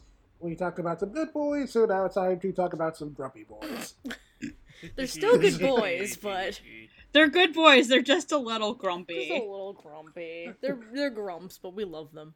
So we have Yukiko Iwakura, aka Yuki, Akiro Hirata, better known as Nico Senpai, Yohei Sakaguchi, aka King, and Akane Kashiwazaki, aka Prince. Yuki is a law student and the one most vocally against being a part of the team at the beginning of the show. Nico Senpai is the oldest member of the team and he used to be a runner in high school. King is obsessed with quiz shows and is desperate to get a job after college, so he's not very happy about getting roped into Haiji's antics. And Prince is basically just a pacey nerd. He didn't really ask for any of this. But Haiji needed a 10th person, so he just kind of got dragged along for the ride, and he's basically the best character. You're a worm body. Get over here. Can I just say, Haiji, I want to break the news to you first, Prince. Break the news about what? Well, I mean, if you're not going to join the team, you're going to have the most ground to cover when you have to move out of the doors with all of your manga. No! Everyone says Prince is like the best character in the series, but you'll actually be surprised who my favorite character is. Anyway, playing Yuki, we have Benjamin McLaughlin. For Nico Senpai, we have Tai Mahaney. For King, we have Andrew Love. And for Prince, we have Mike Haimoto. Benjamin McLaughlin has played such characters as Masahiro Saki and Ahiro no Sora, Hermes in Is It Wrong to Pick Up Girls in a Dungeon, and Tim Robinson from Peter Grill and the Philosopher's Time. Tai Mahaney has played such characters as Gendojima in Food Wars, Joe Hibiki in Godspan Crowds, and Tokumaru Tatsumi in Saint Seiya. Andrew Love has played such characters as Fujimaki in Angel Beats, Hugh in Kiba, and Takeo Goda in My Love Story. Lastly, Mike Haimoto has played such characters as Murano Ayame in Blade of the Immortal, Crystal Saint in Saint Seiya, and Banri Tana in Golden Time. Banri! Tana Banri! So I'm gonna save my favorite character for this section for last. I'll start with Andrew Love as King. Man, fucking King's story in his episode where he's running the race fucking got me right in the heart. Yeah. And Andrew played that with such like an honest conviction where he's like, I'm the one who fucked up not making by putting my own expectations on myself and not living up to them. And you could just tell he just sounded exhausted, but he finally realized what was going to make him a better person. Mm-hmm. In that he finally found the thing that would let him have something to give himself an identity. And I think he did a good job sounding like a grumpy 30-something who loves quiz shows, and he's kind of like one of the angry uncles of the team. Yes. And Andrew was a perfect glove fit right from the second that King started up. Where, like, you would believe that this is a guy who's been here for a couple years and struggling to find a job. Tai Mahaney as Nico. Perfect fit. He was Nico from the second that the show started. There is this, like, sense of, yeah, this is like a 30-year-old guy that you talk to in everyday life. I just can't believe that in under a year they got a guy who smokes that hard to run a race that far. He basically chain smoked. God damn, anime and your unrealistic expectations. He's borderlines a chain smoker in the beginning of the damn show, for God's sake. Yeah. Damn you, anime, and your unreasonable explanation for men's bodies. Yeah. But man, I love his part in the race where he's like, I feel clean. Yes.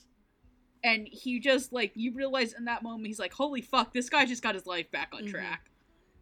And I love that, I kind of enjoy that a series went as far as to give a male character a body image issue. Yeah. And that it handled it really, really well, because the reason that Nico's life kind of starts spiraling out of control is that someone tells him he doesn't look right or isn't built right for being a long distance runner. It's not that he's bad at it, it's just like, it's like one of those things, like, you don't think it's hurtful to say in the moment, but it's like one of those little things could absolutely tick that off. And I really love Ty's kind of performance in B, in that it is just so natural. Like, he sounds like a believable person that would talk to you in his acting as Nico. And I love one of the moments of comedy where he's just like, man, this isn't small. It's not that the outfit's small, it's that I'm too big. Yeah. When he has to put on the little running outfit, for the first and time, then yeah. it's like, yeah, and then somebody thought I was the coach. Yeah. And he's like, I can't help it. And I think one of my other really favorite deliveries is him. One of my other two favorite deliveries of him is when the coach is like, nicotine, and he's like, God, don't yell at me like that. It makes me sound like an addict. I quit smoking. And I want to say bastard. at one point Kakeru says something, and Ty's delivery is, that's bullshit. Yeah. But it's like, I think he's like, that's bullshit, and you know it. And then Prince. Oh, Prince. You pathetic little fucker. It's fine, we love him. I really love Mike Kaimoto's performance of it. He is one of another, like, natural, like, the second Prince walked on the screen, you knew he was meant for this role. And it's not that Prince is 100% pathetic. It's that he knows himself better than anybody else, and he just doesn't want to fucking deal with life. So and I like that he uses anime and manga he uses manga to try to get to relate to people, and I kind of like how him and Kakeru, like, if you pay attention, become friends because he starts sharing manga with Kakeru. Yes. I love that was good. I love when he's just like, I love at the very end, I'm not running anymore, why are you still wanting to run? Just, Mike's performance is just top notch. It's funny, it's sweet, it's just, but let me talk about my actual favorite character, and it's Yuki. Yay! I love Yuki too. I love Benjamin McLaughlin's performance of a guy who's in a game of chicken with another man. Okay, have you ever seen that Tumblr that Reddit post about the two guys who played gay chicken with each other, and now they're married and have a daughter, and neither one wants to admit that they're enjoying it? That's Yuki and Nico. They're in a game of chicken where neither one of them wants to actually run the Ekiden. They're just humoring Kakeru, but by the end of it, they're running the Ekiden and finding out that it's better for them in the long run. Right. It's so funny. Because Benjamin's Beautiful. performance to me is not only, it's a guy who is prideful and smug, but he's not 100% an asshole. Right. Like, he's trying to cope with his own insecurities in not the best way, and you only kind of realize, and he realizes that he's wrong about how he treated his mom until he's in that race, and he's running downhill, and he's like, oh my god, I fucked up. And by the end of it, his feet are bleeding. Yeah. And I love that it's like, you almost had it by 2 seconds, and you realize that those 2 seconds he hesitated is when he saw them. But it was better for him to have lost in that moment than win knowing that he would be wrong about his mom forever. And God, I love Benjamin's performance. It's just so much, like, it's just a lot of fun to see a guy who I frankly don't really know a lot of his work. So yeah, big props to Ben in his performance. Okay, Patrick? I think I will actually start with Yuki and Nico, because over the course of probably about the first half of the series, to me, the characters felt tight at the hip, particularly before Nico decided to quit smoking, and the dynamic was they were roommates. That's who that is! Sorry. I'm sorry. Go ahead. Is that they were roommates in the dorm, and Nico liked to smoke. Yuki hated the smell of the smoke, and berated him for it. I thought that was a really great dynamic between the two, and then he quit smoking, and he started doing the little wire figurines to keep his hands busy. And also putting his cigarettes in Shibari. To which, that was a fun moment. Where fucking Prince, he's like, wait, hold on! And And then they're starting to scream and yell and everything, and in comes Yuki. He's like, "Will you shut the hell up?" And Nico's only response, "Don't you come in here too." Sorry, it was good. Yeah, it's great. Like Megan, the both of their moments for me were their individual legs in the race. Yuki, in the moment he hesitated and flashed back to when he treated his mom like shit, and then realized, oh, she actually showed up to the race to cheer me on. Yeah. And I didn't actually put two and two together about the fact that he was 2 seconds slow, and that was the moment he hesitated. Until now. I also think that she showed up at the qualifying race too. I don't think we saw her at the qualifying race. No, you see someone in a black outfit and an umbrella, and I think that's his parents. Huh. Maybe. I didn't notice that, actually. And then, Nico's speech toward the end of his leg of the race, where it's just like, yeah, I think this is it for me, but I'm glad, I'm absolutely 100% glad that I'm here in this moment to experience this. Yeah. Because like Megan said, the whole thing goes back to sort of the flashback when he was a long-distance runner in high school, and they basically told him, not that it wasn't that he was bad at it, they just thought he had the wrong body type, and it fucked him up. Yeah, at that point, Nico had kind of hit a wall, and he couldn't really improve much more, and eventually, like, physique would take a factor into that, so... Right. I think that's what it was. I love that that was immediately segued with him first moving into the dorm, and you think for a second, oh god, he's smoking in high school. No, it's him moving into the dorm, and Tazuki's just like, you're not a child. You can smoke as much as you want.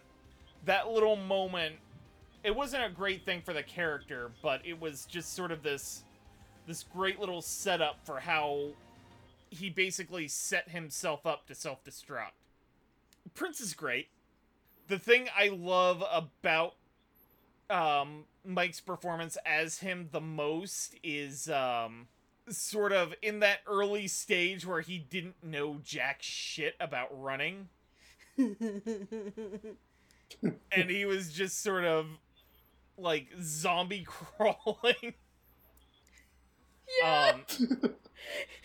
Just the absolutely I want to be a strained butterfly. breathing. The whole bit about the butterfly early on. Yeah.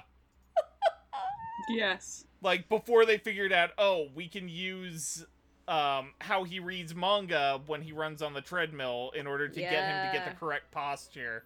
Oh, yeah. But it's just that exasperated, you told me this would be fun! Yup. It's great. And then, again, coming back around to the Ekiden.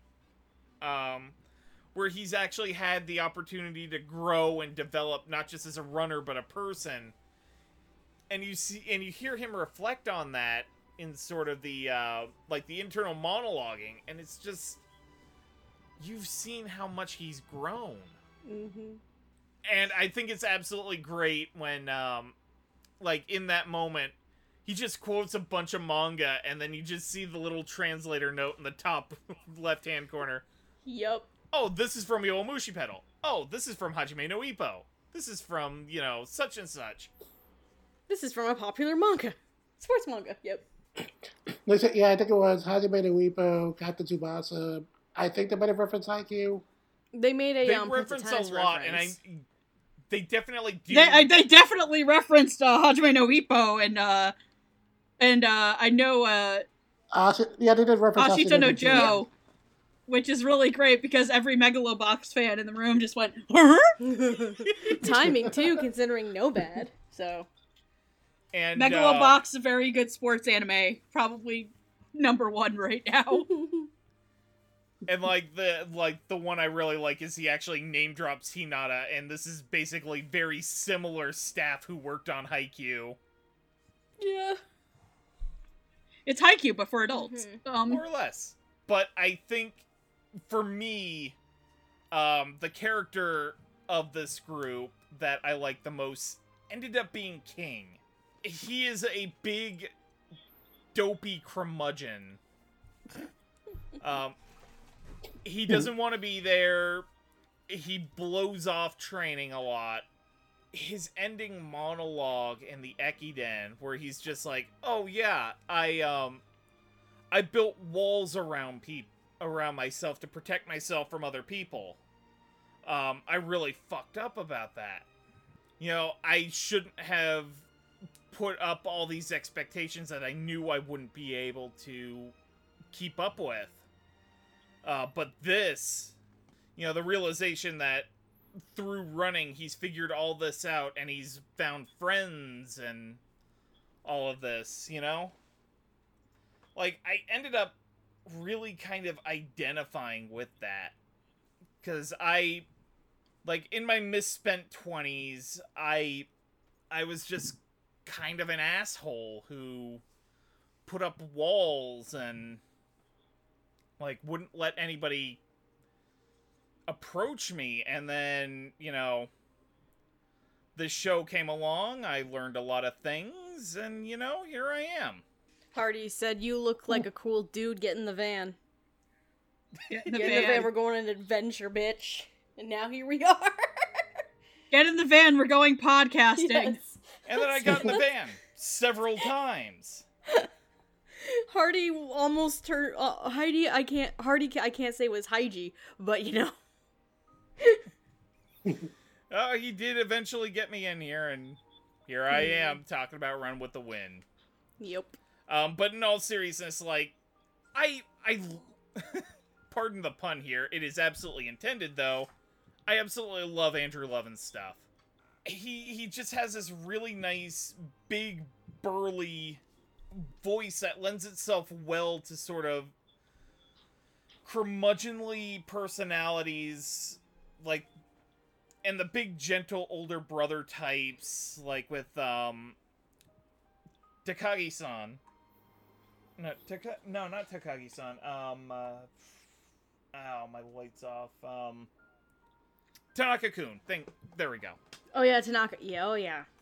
He's like a vocal chameleon, and it's great. I love hearing him in things, and I hope to hear him in more things to come. So, honestly, I really love this group. A lot of very strong personalities, strong characters, and the English performances are able to hold up to that. So, absolute thumbs up here. Cool. Steph? I'm gonna kind of piggyback off of Patrick, because I'm actually gonna start with King. Andrew Love is a delight. I always find Andrew Love to be a delight in anything he's in. Like, I usually have zero complaints. And the same can be said here about King. Like, I have a note. He King has such a fun presence. Like, King can sometimes borderline the old man who yells at clouds on occasion, if that makes sense. He's very curmudgeon and just like, And Andrew brings that out very, very well, and I really enjoy it.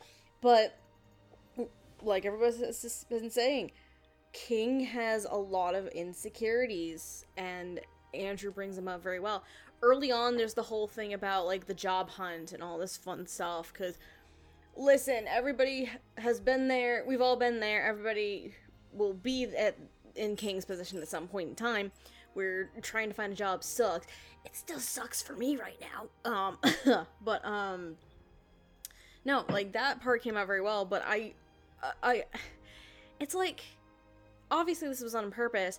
Every single member of Kansei has their own little arc, like, little mini arc, or, like, self-inner reflection during their stage of the Ekiden.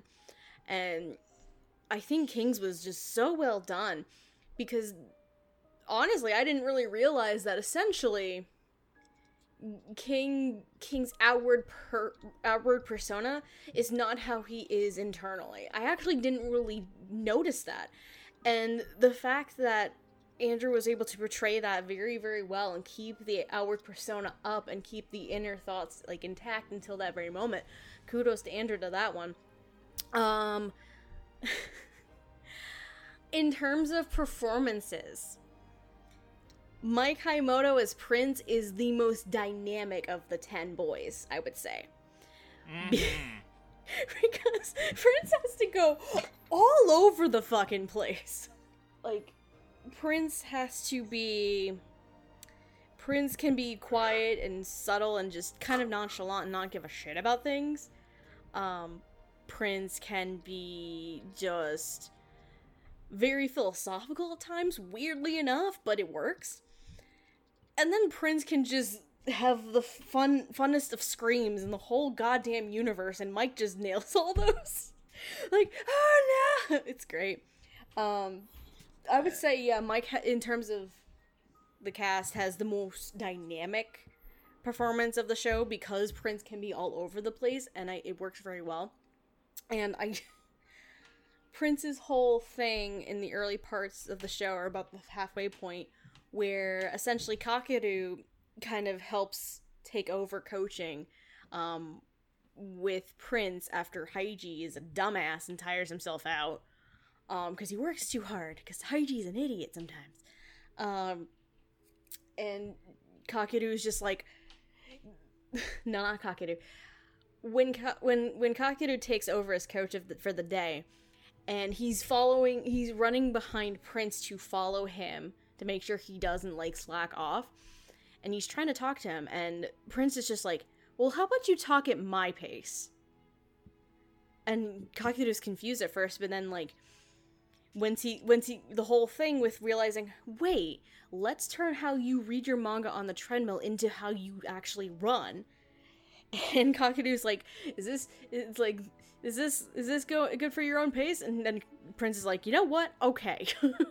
And, like, Prince has to overcome a lot because he would rather be doing anything else but this. So again, probably the most dynamic performance, and Mike, I think, nails it very, very well.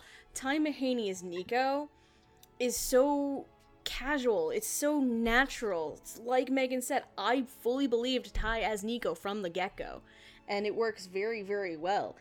And at the same time, Nico's story throughout the course of the show too is probably like one of the more like, not traumatizing, no, that's not the word, more realistic, but also one of the more complex. That's one of, wow, I can't even think of simple words. It's one of the more complex character arcs that he has compared to some of the other characters in this show.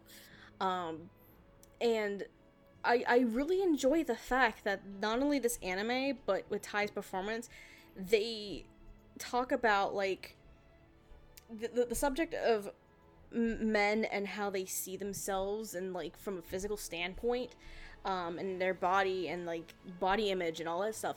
Honestly, like, this is a really good portrayal of that, and I really wish there were more shows that would take that as well and give, like, a really good, meaningful, realistic story to it. Because Tai's portrayal with those moments is just so, like, can be impactful. It's like, holy shit.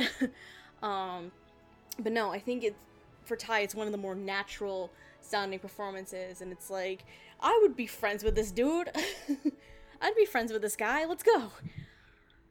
But I have got to say, I really, really enjoyed Benjamin McLaughlin as Yuki a lot. This is one of my favorite performances, honestly. I have a handful, but this is one of my favorites. And weirdly enough, this is another one similar to Daniel Ragojo, where I think he improved a lot as an actor. Because the first time I had heard Benjamin McLaughlin, I want to say Brandon for some fucking reason. No, his name is Benjamin. Was as Kojiro Shinomiya in Food Wars. That's why I said something when Patrick said something. I was like, he's that guy! That guy! Yeah, so, and with season 1, where Kojiro is introduced, it's not that great. He's grown a lot more in the seasons, and I'm actually really enjoying him in the moments he's popping up now, in Food Wars. But, like, Yuki's character First of all, he's a goddamn he's in school to be a lawyer. So he has that air and that presence of like not stuck up, but like he knows what he's fucking talking about. And he's also very much a numbers and a statistical kind of guy too, and that really gets pulled in more towards the end of the show as well. And then you have what I'm a little bit sad about with Yuki's character in general is that while some of his development is there, in terms of story-wise, he doesn't exactly get a lot of, like, huge character development until, like, the latter half of the show, and it's kind of almost at the last minute, which sucks, but, at the same time, like, fucking Benjamin is just, like, in the beginning done with this horseshit. He's done with this horseshit, he does not want anything to do with this, and yet, here he is, by the end of the show, like, he's really getting into it, and he, like, during his course of his stretch of the Ekiden, he, like, of quite a few of the characters in the show, like Nico, like, Jota, like, God, who was another one? Probably King, actually. We're just like, I don't think I can, I'm cut out for this. I think I should just stop. This is just something that I can't keep going. And then there's that spark of inspiration. And in Yuki's case, it's his family. Because he doesn't really have attachments to other people all that much. So having that little moment, which is really, really sweet, honestly. But, like, this is a 180 again for me and how I feel about Benjamin McLaughlin. And I'm just like, I also want more. Like, I love Yuki as a character. He's a little shitlord sometimes, but, like, he means well. Yuki means well. But, no, all these performances, I enjoyed them. So yeah, I'm actually going to start with Yuki. So yeah, I really enjoyed Benjamin McLaughlin's performance. Yeah, I definitely enjoyed how, like, constantly cranky and annoyed he sounds with this whole situation. And definitely the most out of the whole group. I like how Ben in his tone, he does his best to kind of try to sound like the adult in the room when it comes to all of Haiji's antics, but he just fails miserably at every opportunity because Haiji just keeps outsmarting everyone. Especially when like everyone just got to come around to the team. He's like, "Oh man, we're almost like we look like an actual track and field club now." It's like, when did this happen? Oh my god. It's like, you're making it sound like we're a track and field club. Well, aren't we? We are, aren't we? I'm not in a track and field club, he says as he does a sexy calendar shoot for the track and field club. That would be him. Nico and I aren't in love, he says as he slips the wedding ring on Nico's finger. Oh, no. Yuki 100% gets into it by the end of it. It's great. I mean, he ran so fast his feet bled. Yeah, like, in terms of, like, injuries and people getting, like, shit happen to him, like, Yuki is second to Shindo of shit happening to him in that race. Jesus Christ. And yeah, I definitely like that while it takes him a long time to come around to things, you can tell that he definitely does want to look out for the others in his own way. And in a sense, Yuki is kind of like basically the team mom, and Benjamin gets that across really well while still kind of retaining a lot of Yuki's crankiness.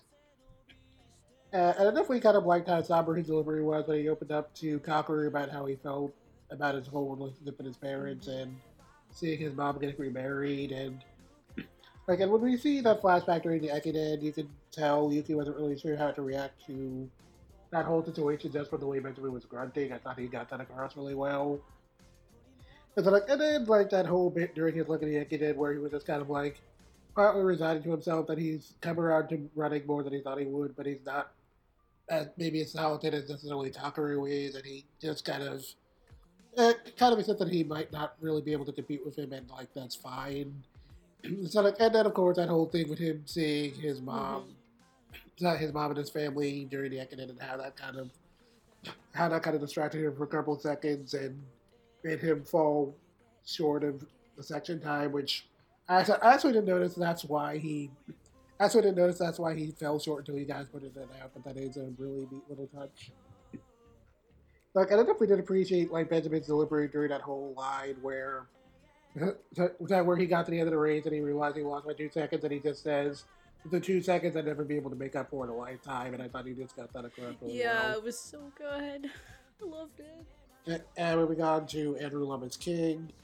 He had a really good balance between sounding like a dork and being like understandably mad about Haji kind of interfering with his life thanks to his antics. And Andrew got that across pretty well. Just generally sounded like a very grumpy curmudgeon, which is Andrew Love is always very good at that sort of thing, and he has a pretty good comedic job. So I'm glad he was able to put that to work here. He really did a great job of showing all of King's anxiety over his job search, which is definitely something I can relate to, as I definitely went through something similar, like right after I graduated from college, and I had trouble finding a job for a few months, so I can definitely relate to that whole anxiety quite a bit. Uh, really dug his delivery during King's section of the Yankee where he's just kind of like thinking into all his insecurities about how he wanted to have like a really social college life and kind of ended up spending a lot of time alone, and how he pretends to be loud in order to kind of hide how constantly lonely he feels and how afraid he is to open up to others.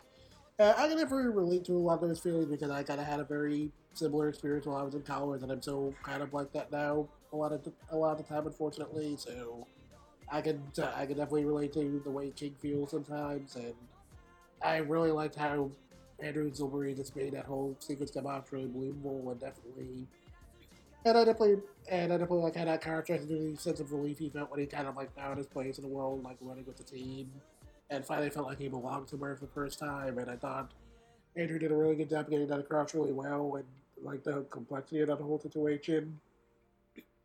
Well, it was just a really good performance. Moving on to Time Mahaney is Nika Senpai. Like you guys were saying, he definitely sounds like the most laid back and casual of the whole group. I definitely appreciate how Ty just makes him come off as kind of a middle aged guy, despite technically being a college kid. Like I said, again, it's like Junichi Swan, hey, Maui Day. This is not a high schooler, but like, okay. But alright, we'll believe you, I guess. Yeah, so like next to Shindo, he just kind of comes off as the one who just kind of going with the flow the most when it comes to Haji's antics. And you can tell through Ty's tone that while Miko seems a little casual about the idea of running, he's definitely a little more passionate about it than he lets on. And he does a really great job of bouncing off of Benjamin Yuki, and I like how chill he is compared to how Yuki just Ty's drunk about everything constantly and they have some great chemistry. And I definitely liked his bit during the Ekiden where like he sounded really excited while he was running. And how that contrasted to how jaded he sounded during the flashbacks where he was told he'd never be a good runner thanks to his body type. And how he just kind of like regressed himself into giving up on running until he finally met Haiji. So, and I thought that Ty did a really good job of just like showing the contrast and doing really well. And you can definitely tell through Ty's delivery during Nico's section of the Ekiden just how much running means to him despite how nonchalant Nico tends to be about it most of the time. And again, really solid performance there. And then lastly, Mike Himoto was Prince. He did a really great job of just kind of sounding like a very pasty nerd, but without being overly annoying. And he definitely plays a very good butt monkey. And there's a lot of really, and there's a lot of really solid jokes in his expense without ever feeling mean spirited. I definitely like a lot of the jokes with his shirts where they're just constantly match his expression. Especially like when he has to run for the first time, he needs to see the shirt that says "Why." I leave my garbage every time I see that shirt. Oh yeah, I love the shirt. never noticed There's that. just one. I love the shirt that just says "Why." No, yeah. Like, because I originally watched the first half to try and at least get, like, some of it in me for, like, W qualifications and stuff like that. I didn't have the subtitles on for, like, texts and signs and stuff, so when I did it for this rewatch, I'm like, oh my god, that is funny and clever, and I fucking love it. Like, I remember there was one shirt, he was like, there's the Y one, but there was one who was just like, ah. It was great. I'm like, oh my god, this is amazing. And another one was just bean sprout. I'm like, this is great. I love it. So yeah, he plays a really good Bucky, and he also has like quite a bit of heart to him, which I appreciated. I definitely liked his delivery, like at the very beginning of the show where they went to Sakaki for the first time, and how like everyone else isn't like sure how to react to Sakaki, like calling him a bunch of posers, but somehow he's the one who called out Sakaki for being stuck, and Yeah. how like yeah they might be a ragtag team, but they all like acknowledge each other. That's something Sakaki can't do. And I definitely thought my delivery there was really They great. also didn't they acknowledge, I think it was later on, because Prince is the one who starts off the Ekiden. And the reasoning for that wasn't that because Prince would just ignore all like the pressures and stuff like that at the start, like with all the cameras and shit. Like, Yeah. so it's Prince just doesn't give a fuck. Like, really. It's great. Yeah, I also thought he had some really great chemistry with Kakaru and how they're just kind of at odds with each other for a while. I also appreciate that, like, while Prince is kind of again a pacey nerd a lot of the time, that like Kakaru is like the only person Prince will ever actively start to, and I like how Mike's tone generally reflects that really well. And I also really like the episode where the two of them finally started bonding. And I like Mike's delivery where he told Kakaru to like start looking at things from his pace and got Kakaru to finally take him a little more seriously. I thought Mike got that across really well. Well, Prince never gets like super passionate about running, and you can definitely tell that he's at least kind of gained a begrudging respect for it, and definitely how much energy it takes. And Mike's tone for the getting in the show compared to how he sounds at the end definitely gets that across really well, and it's a very, very well rounded performance, and like probably my personal favorite. And with that, it is finally time to move on to our final characters of the evening, our two main protagonists. One of which is Satan himself, but it's great. Yeah. We love him.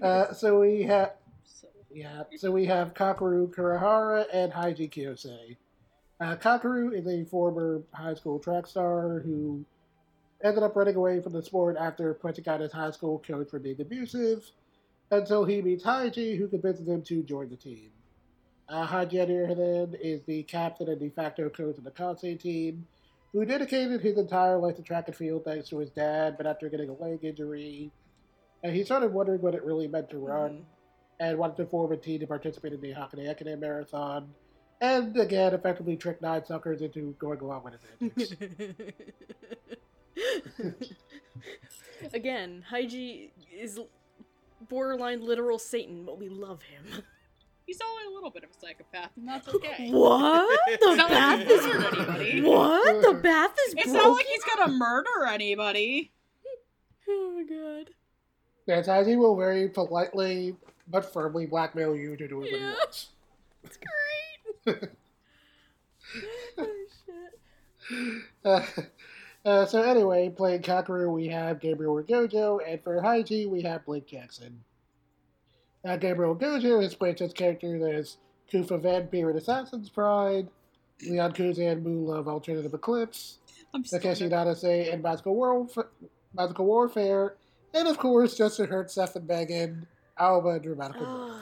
I knew it was coming. Thank you for that reminder.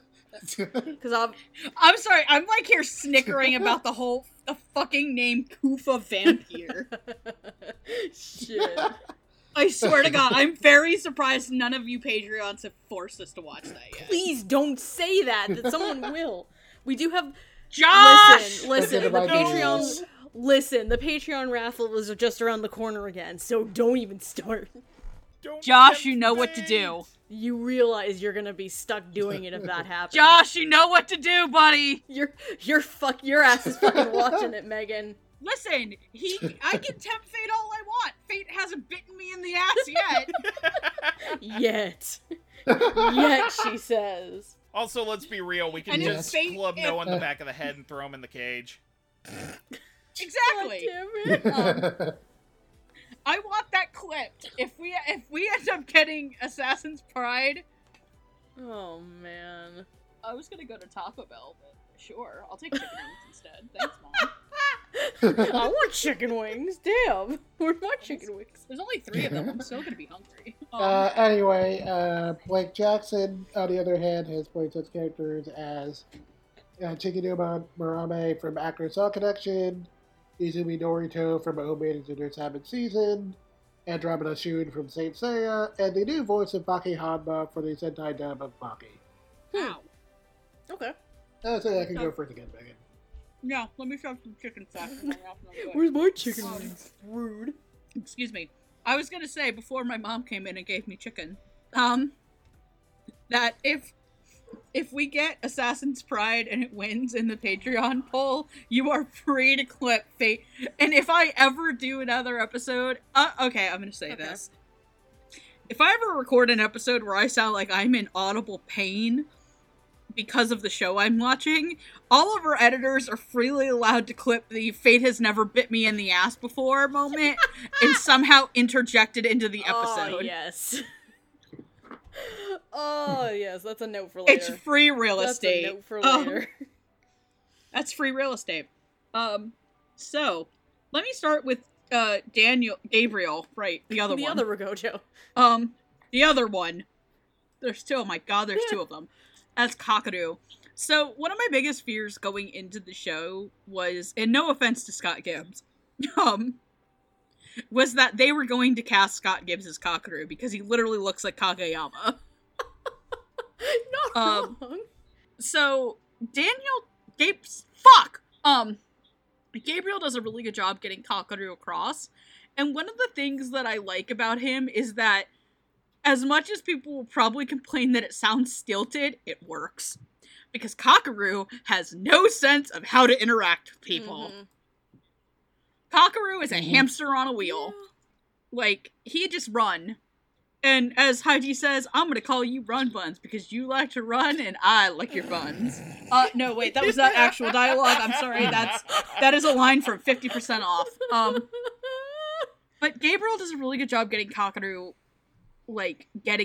character. And again, when they're in the Ekiden, and he's running, and he's like, I don't feel my legs no more.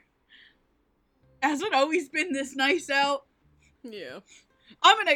And then Kakaru literally enters the zone. Yes, he does. I think Gabriel does a really good job getting that across, and I really like that there is some bratty, stunted attitude to his performance. And like I said, Gabriel's come a long way from Alba. Yeah. So I think he does a good job here, and man, Blake Jackson as Haiji steals the show. Like, he is so convincing as Haiji as this determined force of boy. Borderline. Who just wants borderline Satan. The devil may have possessed him for 5 minutes. 5 minutes? Try You 2 spend, hours. listen, okay, man, when you bathe in Satan's piss, let's be real, that tub that they're going to is Satan's e-girl bathwater. You might get a little side effects. And I really love how he makes Haiji sound both level-headed and energetic. And, like, he is really the team dad. And God, that scream he has to let out when Kakaru just when Haiji just fucks his knee up for the rest of his life. Because, like, even in the time skip, he's permanently limping. He'll never run again. Competitively. And, man, Blake was just so good. And he's a real big highlight of the snub. Like, if you needed to, like, see if Blake Jackson's a great actor, this was the show. He nailed Haiji from the second he stepped on stage. There's the comedy, there's the drama that you need to pull from him. So overall, great job. I am going to eat my chicken. Okay, Patrick. Kakeru is, like Megan said, I do appreciate that Gabriel actually does play it a little stilted. Just because, yeah, Kakeru has basically been doing track and field for a while, and you know that gag in SpongeBob in the episode where they do like the fancy restaurant, where SpongeBob basically has to cram every ounce of like etiquette into his brain to the point where he threw away his own name in his own head. That's basically Kakeru with running and his social skills. Accurate. Accurate description. Particularly to the point where, at a point in the series, it literally becomes that gag where SpongeBob's brain is on fire. Specifically... Mostly because Kakeru wants to punch out motherfuckers. Yeah. Particularly where that lack of social skills leads him to punch people.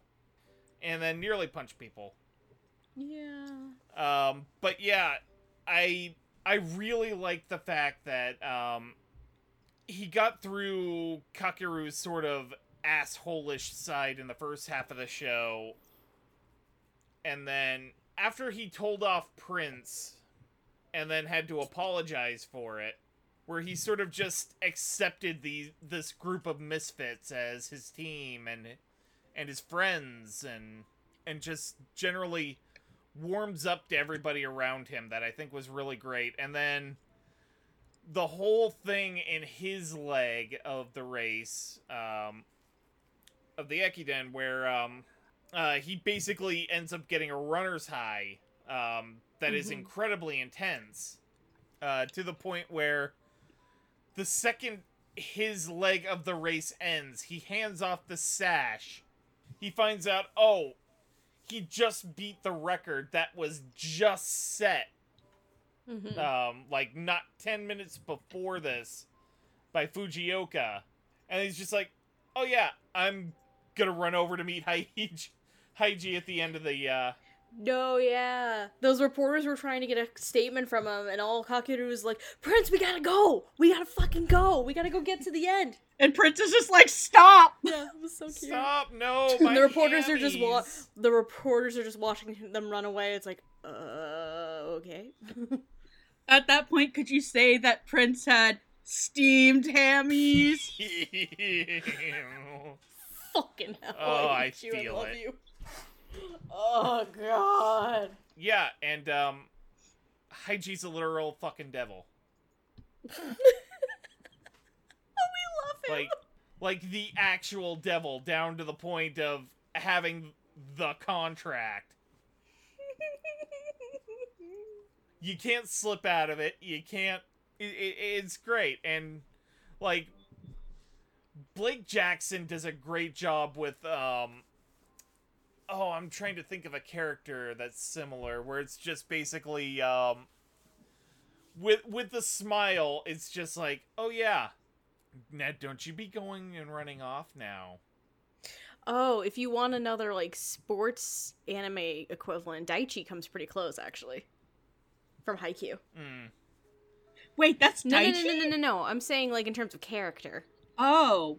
Like, how Haiji's just, like, saying the good words, but like, now, why don't you come along and don't be a fucking asshat?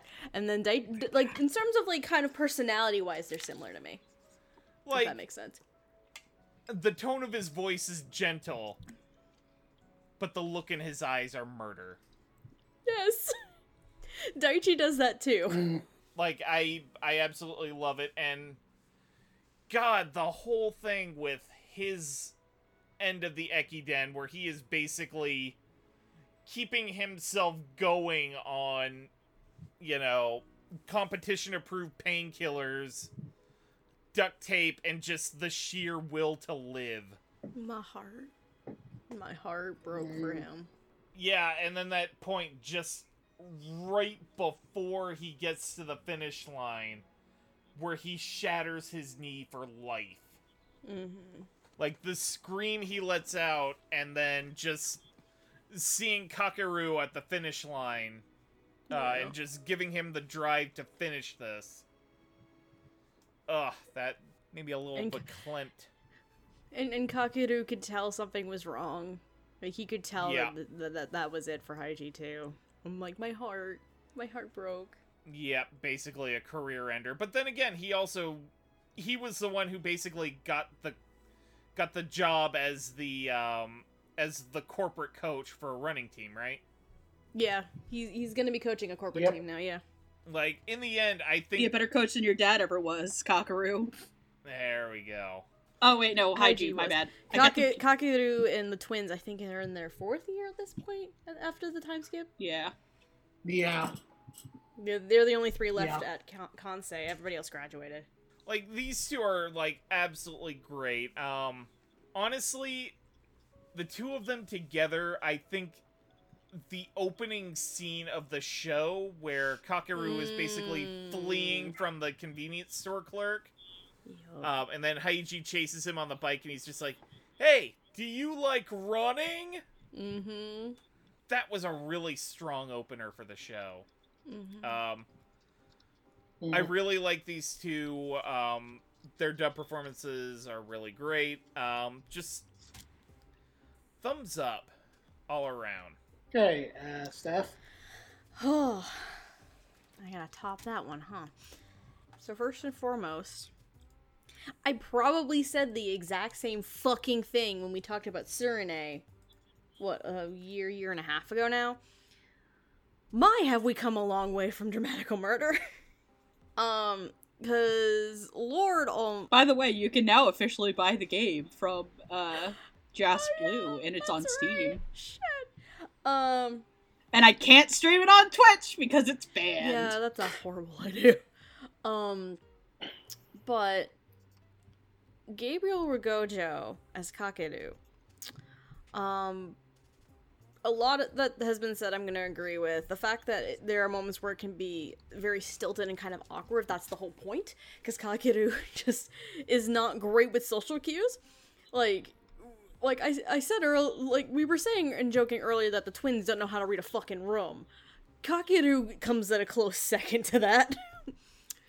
He's not really great with social skills and things like that. But I think the main thing I kind of want to talk about with Gabriel as Kakeru, instead of kind of repeating some of the same things, is I really liked how Gabriel Rigojo portrays Kakeru's, like, internal conflicts very, very well, because a good portion of the show and the character development that we see in the arcs and stuff is with Kakeru for the majority of it, because even though he's this really socially awkward duckling over here, it's a lot of it comes back to his own trauma from high school, because it's a mix of all of the expectations that were placed on him being the star runner of their team, but it also caused a self-isolation for him too. Like this self-isolation because everybody else on the team saw him as an impossible goal, including Sakaki. And then at the same time, but this is like before the whole incident where he punched out his coach, we find out, where Kakeru is treated very differently. And one of the early flashbacks is his high school team finished a tournament and the coach is just like ragging the whole team out and is like, what is wrong with you? These times are awful. Why can't you be like Kurahara? The rest, all of you motherfuckers, go run. We're doing a run when we get back to school. And then he turns to Kakeru and he's just like, no, son, you can go home. You did great today. And all Kakeru wants is just like, I could tell. It's like, I can go with you guys. Like, I can go with you. He feels bad for all of these people and all of the expectations that are placed on them, partially because of Kakeru and how good he is. And then that kind of brings the self-isolation into a good point there. But then we alluded that he punched out his coach for a very good reason. He punched out his coach because there was another kid in the high school on an athletic scholarship. And in a weird way, it kind of, in its own way, mirrors Haiji's story, ironically enough, where this kid gets a leg injury. And he's trying to, like, tell the coaches, like, I can't do too much on this. It's like, I need to take a little bit of break. The coach doesn't let him. He's like, okay, you need to either keep running or you're probably going to lose your scholarship and you have to leave. And the kid doesn't want that. So he keeps pushing himself too far that it gets to the point where he can't do it anymore. And the coach is just like berating this guy in front of all the other boys on the team. And Kakeru has just straight up had enough of it. Because he sees what's going on with this guy, this other kid. And at that point, he just snaps because he doesn't know how to express himself without punching a motherfucker, clearly. And I can, like, Gabriel's internal conflict and struggle with, like, being able to voice himself in a way that makes sense to him, but also being able to, and also expressing himself in a way that people can understand. All of that, I think, adds another level to Gabriel's performance, and I think it comes out very, very well. And I just absolutely loved it. Everything else about it was great, but I really wanted to touch on that a bit more with Gabriel. Fucking hell. I love Haiji. Haiji stole the show, like, 90% of the time for me. And this, for Blake Jackson, coming from, like, because my understanding, because I'm looking at his credits on ANN right now, he's relatively new, as in the last few years. Because I'm seeing things like Actors, I'm seeing Blade of the Immortal, I'm seeing Food Wars starting with Third Plate, I'm seeing... Who was he in Actors? Chiguma. I can't remember which one Chiguma is. Marume. Chiguma Marume. I can't remember which one that is. He and then of course he did Frag Time. He did Danmachi starting with season 2, Shirobako, and then of course what I know him for right now, because I can't remember Chiguma from Actors, is Izumi in O-Maidens, and this is very, very different. Very, very different from O-Maidens, and Blake really gets to, like, really stretch his acting chops a lot. Because while O-Maidens is a bit of, like, a romantic coming-of-age story and comedy, Run with the Wind, and with Haiji specifically, Haiji can be a fucking troll. Haiji, again, we call him Satan and the literal devil at times, but there's a reason for that. And, Blake got to show more range and more dynamicism. It's not as dynamic of a performance as Mike Haimoto's Prince, but that's because Haiji can be a bit more, like, level-headed and more relaxed compared to Prince. But there are just some precious moments, like, when he's first trying to basically, quote-unquote, convince the other 9 people to join him for the Ekiden. And, the bath breaks down at the dorm, and they all go to the public bath, the one that Haiji normally frequents. And then they're all just enjoying themselves and having fun, and then in comes Haiji. First of all, Prince sees him as an image of a literal devil, which is where that fucking comes from. But second of all, just the reaction Blake has, what? The bath is broken? How could that be? Which, first of all, dick move, Haiji. Dick move. You're all here in this one place. Dick move. But it was just a fantastic line read by Blake. There are some things you don't fuck with, and that's one of them. No, but, like,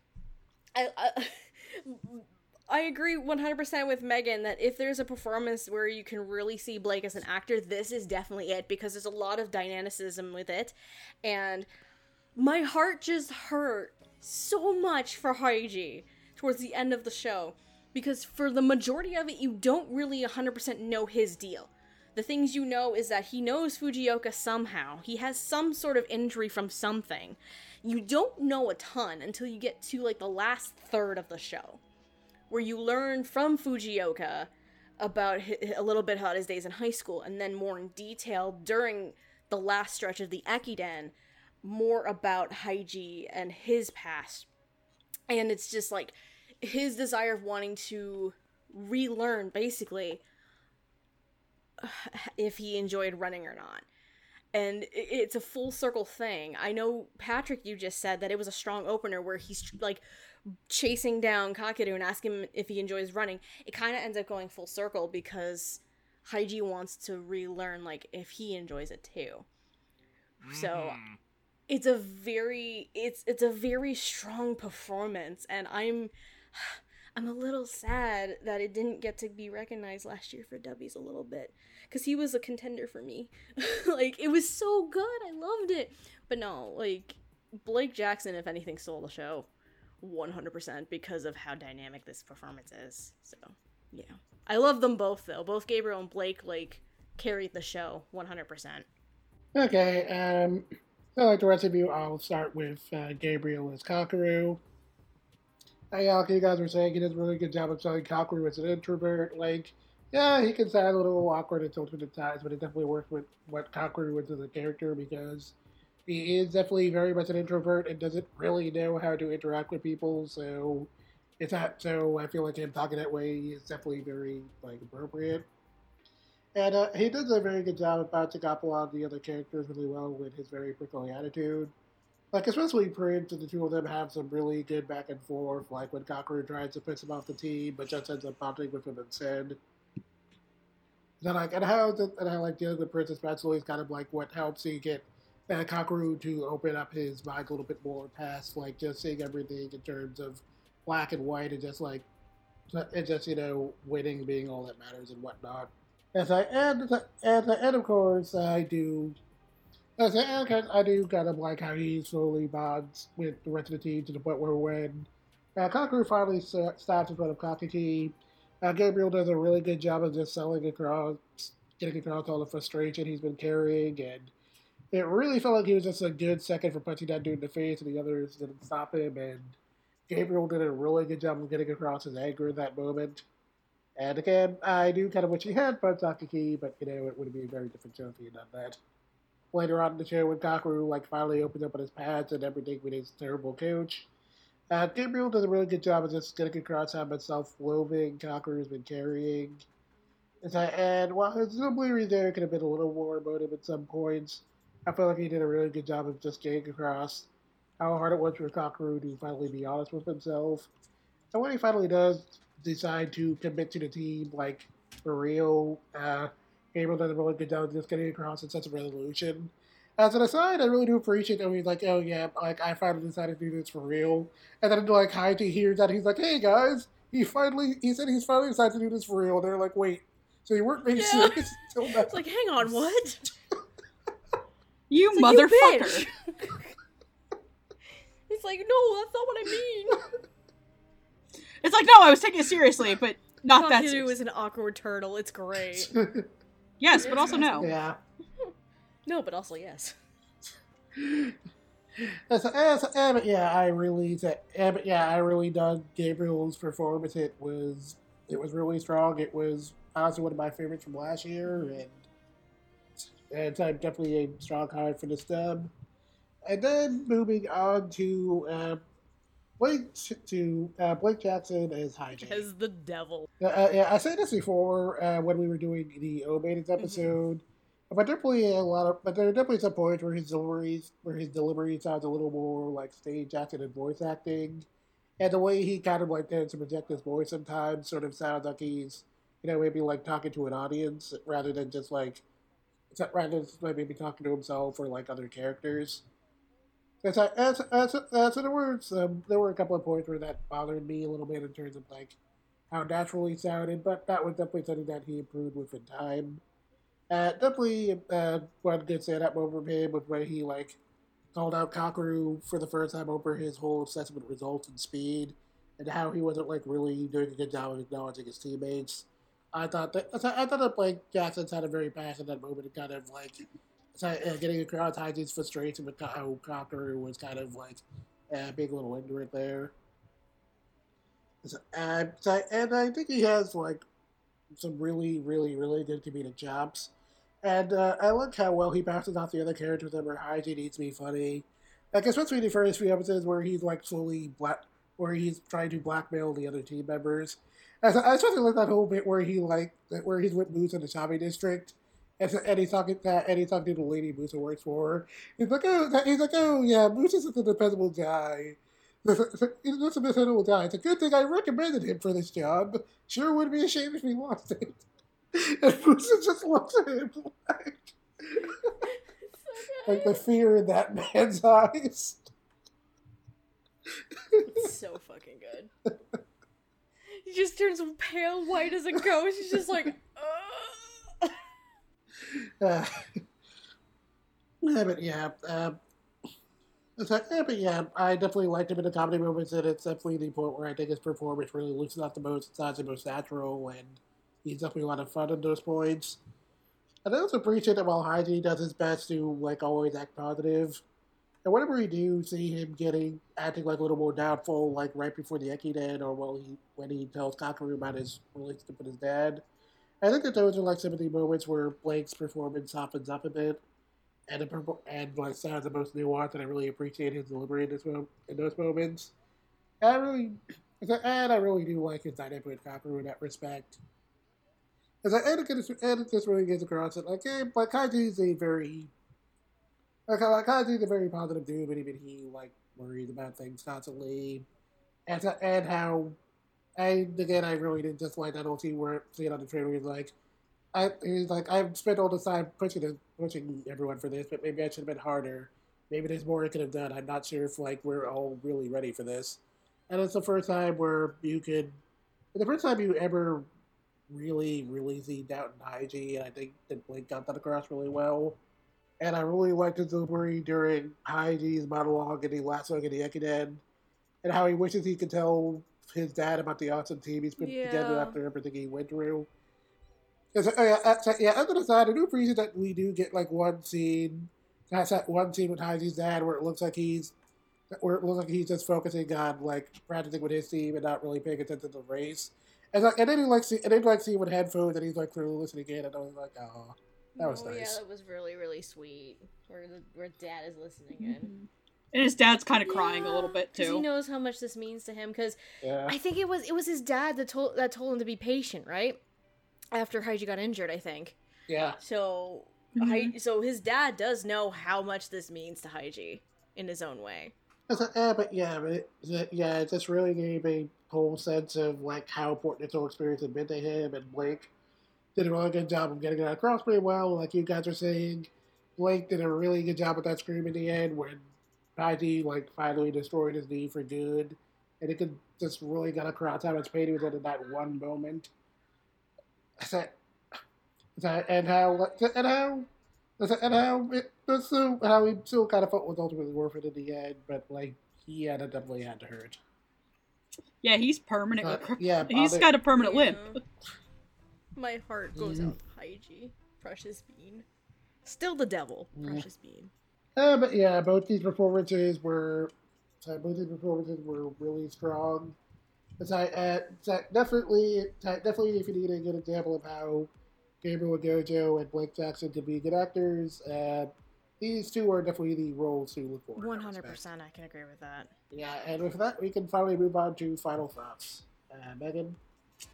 Definitely. So, this is a series with a lot of heart to it, and while a lot of people probably go into sports anime wanting the team to, win the nationals and all that fun junk, the old Pro CD t-shirt, tic-tac-toe championship, we're going to nationals. I love how the ending of this show is not that there is more to life than winning and losing. It's about being a better person, and I think the dub captures that spirit very well. It's a well-casted show. It's got a lot going for it. There are some little hiccups in the back towards this, but overall, it's a really enjoyable watch, and especially once the Ekiden starts, it feels like the show breezes by, and I was like, I want more! But seriously though, really great effort from Sentai, so if you haven't watched this yet, you really should. Patrick?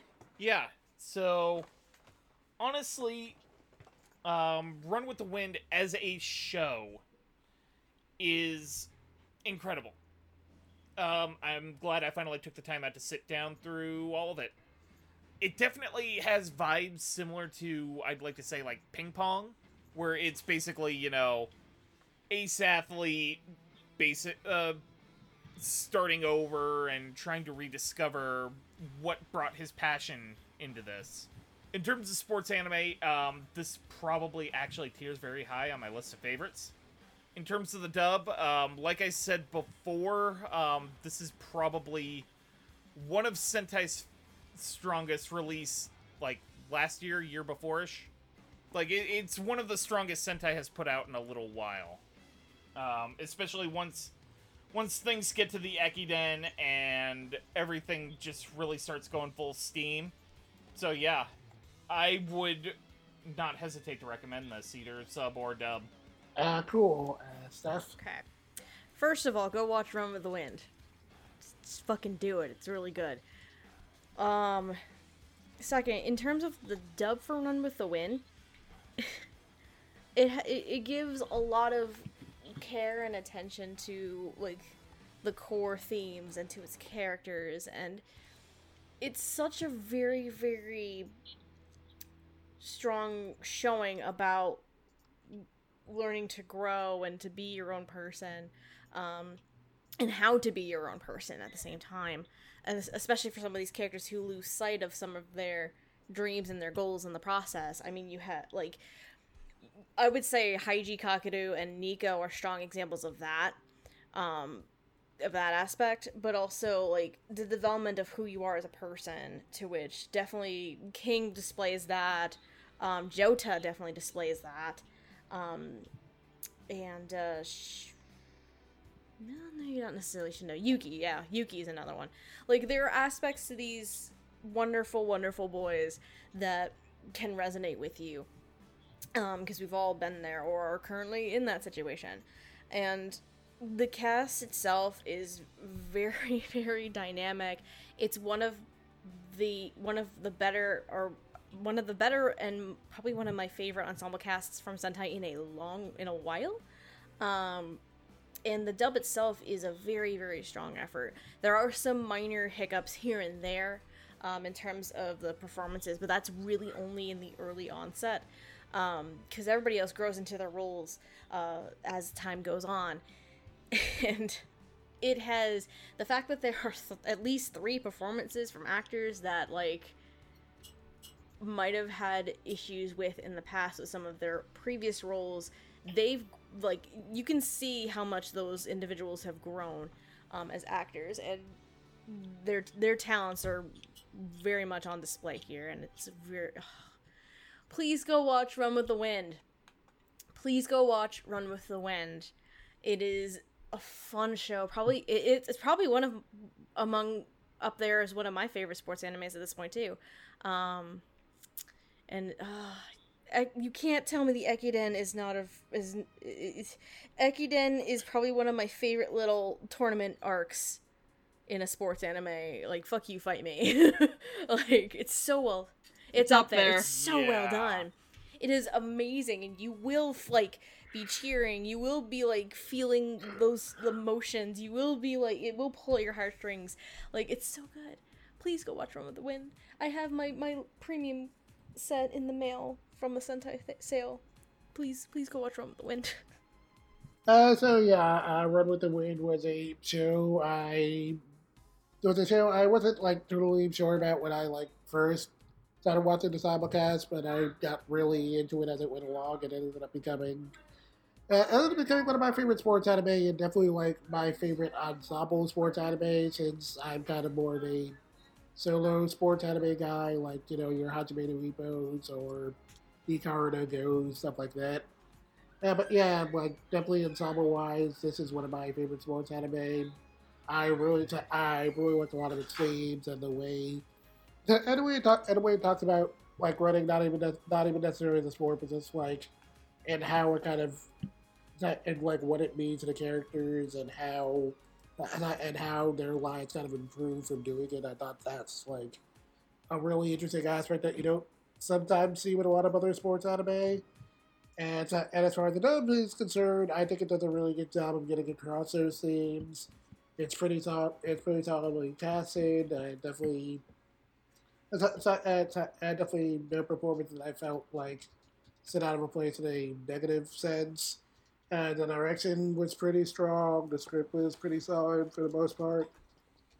It came together pretty well. There were, like, a couple of hiccups here and there, but on the whole, it's a solid dub.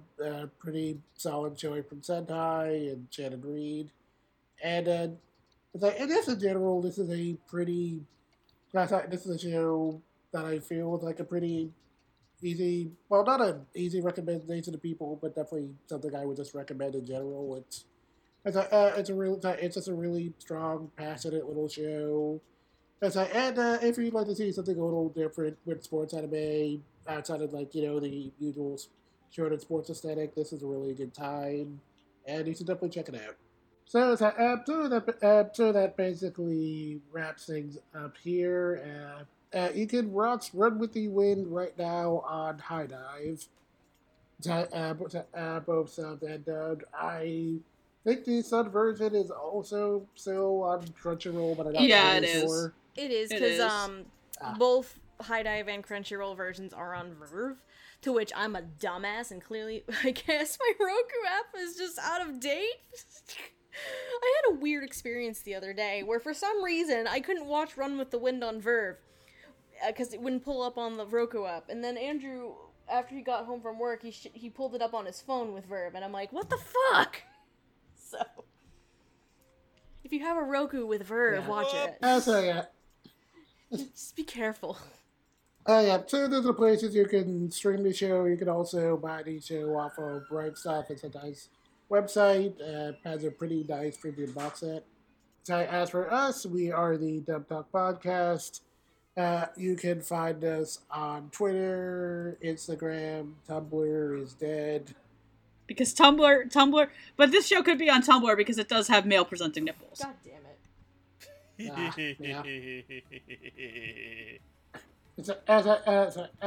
You can also listen to us on YouTube, Spotify, and Podbean. And Apple. If you would like to support anything we do, you can support us through a Ko-fi or through our Patreon. And before we wrap things up tonight, I'd like to give a shout out to our patrons. At the $5 tier, we have Megan's mom and dad, Michelle Travis, Miraculous Core Zone, Nico Robin with Yowie Hands, Sue Tweedy, and Victor Marabota. And at the $10 tier, we have Brandon Best, Carly Lessicow, Crimson Akinda, Jacob Wilson, J2 aka Jared, Julia W, Marissa Lenti, and Otaku Anthony. And again, thanks for all your support, guys. We really appreciate it. Yay, thank you. Patrons are awesome. Yes, patrons are awesome. And before we wrap up tonight, do you guys want to plug yourselves real quick? Hi, I'm Megan. You can follow me at QueenEra2 on Twitter. I mostly shitpost. Okay, Patrick? My habbies are still on fire. God damn it. But you can find me on twitter.com at Roots of Justice, where I mainly retweet cute animal pics, talk general fandom. Why don't you come on down? Have a good time. I also have some stuff on the back burner that will hopefully be brought up to the front burner sometime soon. Hello, my name is Stephanie. I'm sometimes known as Lilac here on the internet. You can follow me on Twitter at Lilac Anime Review, with review being spelled REVUE. I also have a blog, lifeandtimesotaku.wordpress.com, where I sometimes like to post things. But I may as well throw this out there too, and Megan, if you want to throw it out there too. I can start streaming shit now. Yeah, same fam. We're starting to slowly try and utilize the Dub Talk Twitch a bit more. At the time of recording this, I know Megan will be streaming Fire Emblem Three Houses on Wednesday, and I'm gonna start. It depends on what I feel like. I'll either stream Three Houses or Xenoblade 2. And I might start a third series eventually, but that's the one I'm playing blind. Which Jet as I upgrade my internet. Jet would enjoy me playing that particular game though. Megan's been doing some streaming with the Twitch on Wednesdays. I'm gonna start streaming as of Wednesday the 10th. I won't get to do the 17th because another thing is recording and Andrew's involved. But I'm gonna be starting to stream the game Limbo, so it'll be a fun time because I have a new fucking computer finally. Hallelujah. Hey. And it's not a Mac. So everybody's Modern like, don't get a technology. fucking Mac. Everybody's like, don't get a fucking Mac this time, Steph. But God, relearning how a PC works has been interesting. But yeah, come on by the Twitch this streams. episode has been going on for But yeah, long come on by enough. the Twitch streams. We have fun. We're trying to do more Twitch streams now, so. As for me, I'm Jet. You can find me on Twitter at DefineNego, where I will usually be talking about anime or cartoons or like some nonsense. You can also find me on my blog Animation Infinity, where I will sometimes write things if I feel like it. And you can also hear me on another Podcast O&A, where we'll usually be shooting the breeze and talking about anime news and general fandom stuff alongside Dumb Talk host Andrew. So that more or less wraps us up for tonight. Thanks for coming on, guys. Nice. You're welcome. I'm Yeah, it was happy to have fun. gotten to do this one. Just do me a favor, Jet. Please don't make us run all the way back. Please. I know we've been good for 3 hours now, but like I don't want to run all the way back. Can we not, please? I'm not cut out for this shit. My hammies are Talk- Knees to your chest and lean forward, girl. Knees to your chest and lean forward, and that's how you Sonic roll. But to say lean forward, I'm like, listen, I'm a bit front heavy. No, I'm not front heavy. I'm top heavy. so am I. I'm top heavy. That is a horrible idea. Let's say, don't make me do that. It's fine. We're not getting paid enough for this anyway. You get paid? Look, That's news to me. we all have a real answer Wait. of what we can do. You get. I'm calling my union. Jet, I have an idea. You know who we can make run for the rest of us? Andrew? Well, yes. But let's just say, we could always just make a dog team out of Andrew, Noah, Jamal, and Lack and Hardy. They can take us home. Yes! Jingle, just put them in front of a sled and put it on wheels. Congratulations. Zen can ride with us. Zen and Gigi get to ride with us. They cool. So does Jackson. Mush boys, mush. Mush boys, mush. See, we found the problem. Anyway, thanks for letting us run with you, This Jet. has been fun. Yeah, this was Yeah. great. I finally got to watch the Yeah. show and I really loved it. I know, me too. I'm so happy. Awesome. So thanks for listening in, everyone. And until next time, we'll talk about my friends. Good Otaku night, on. everybody. Otaku on the dubba. Andrew's still in Horny Joe.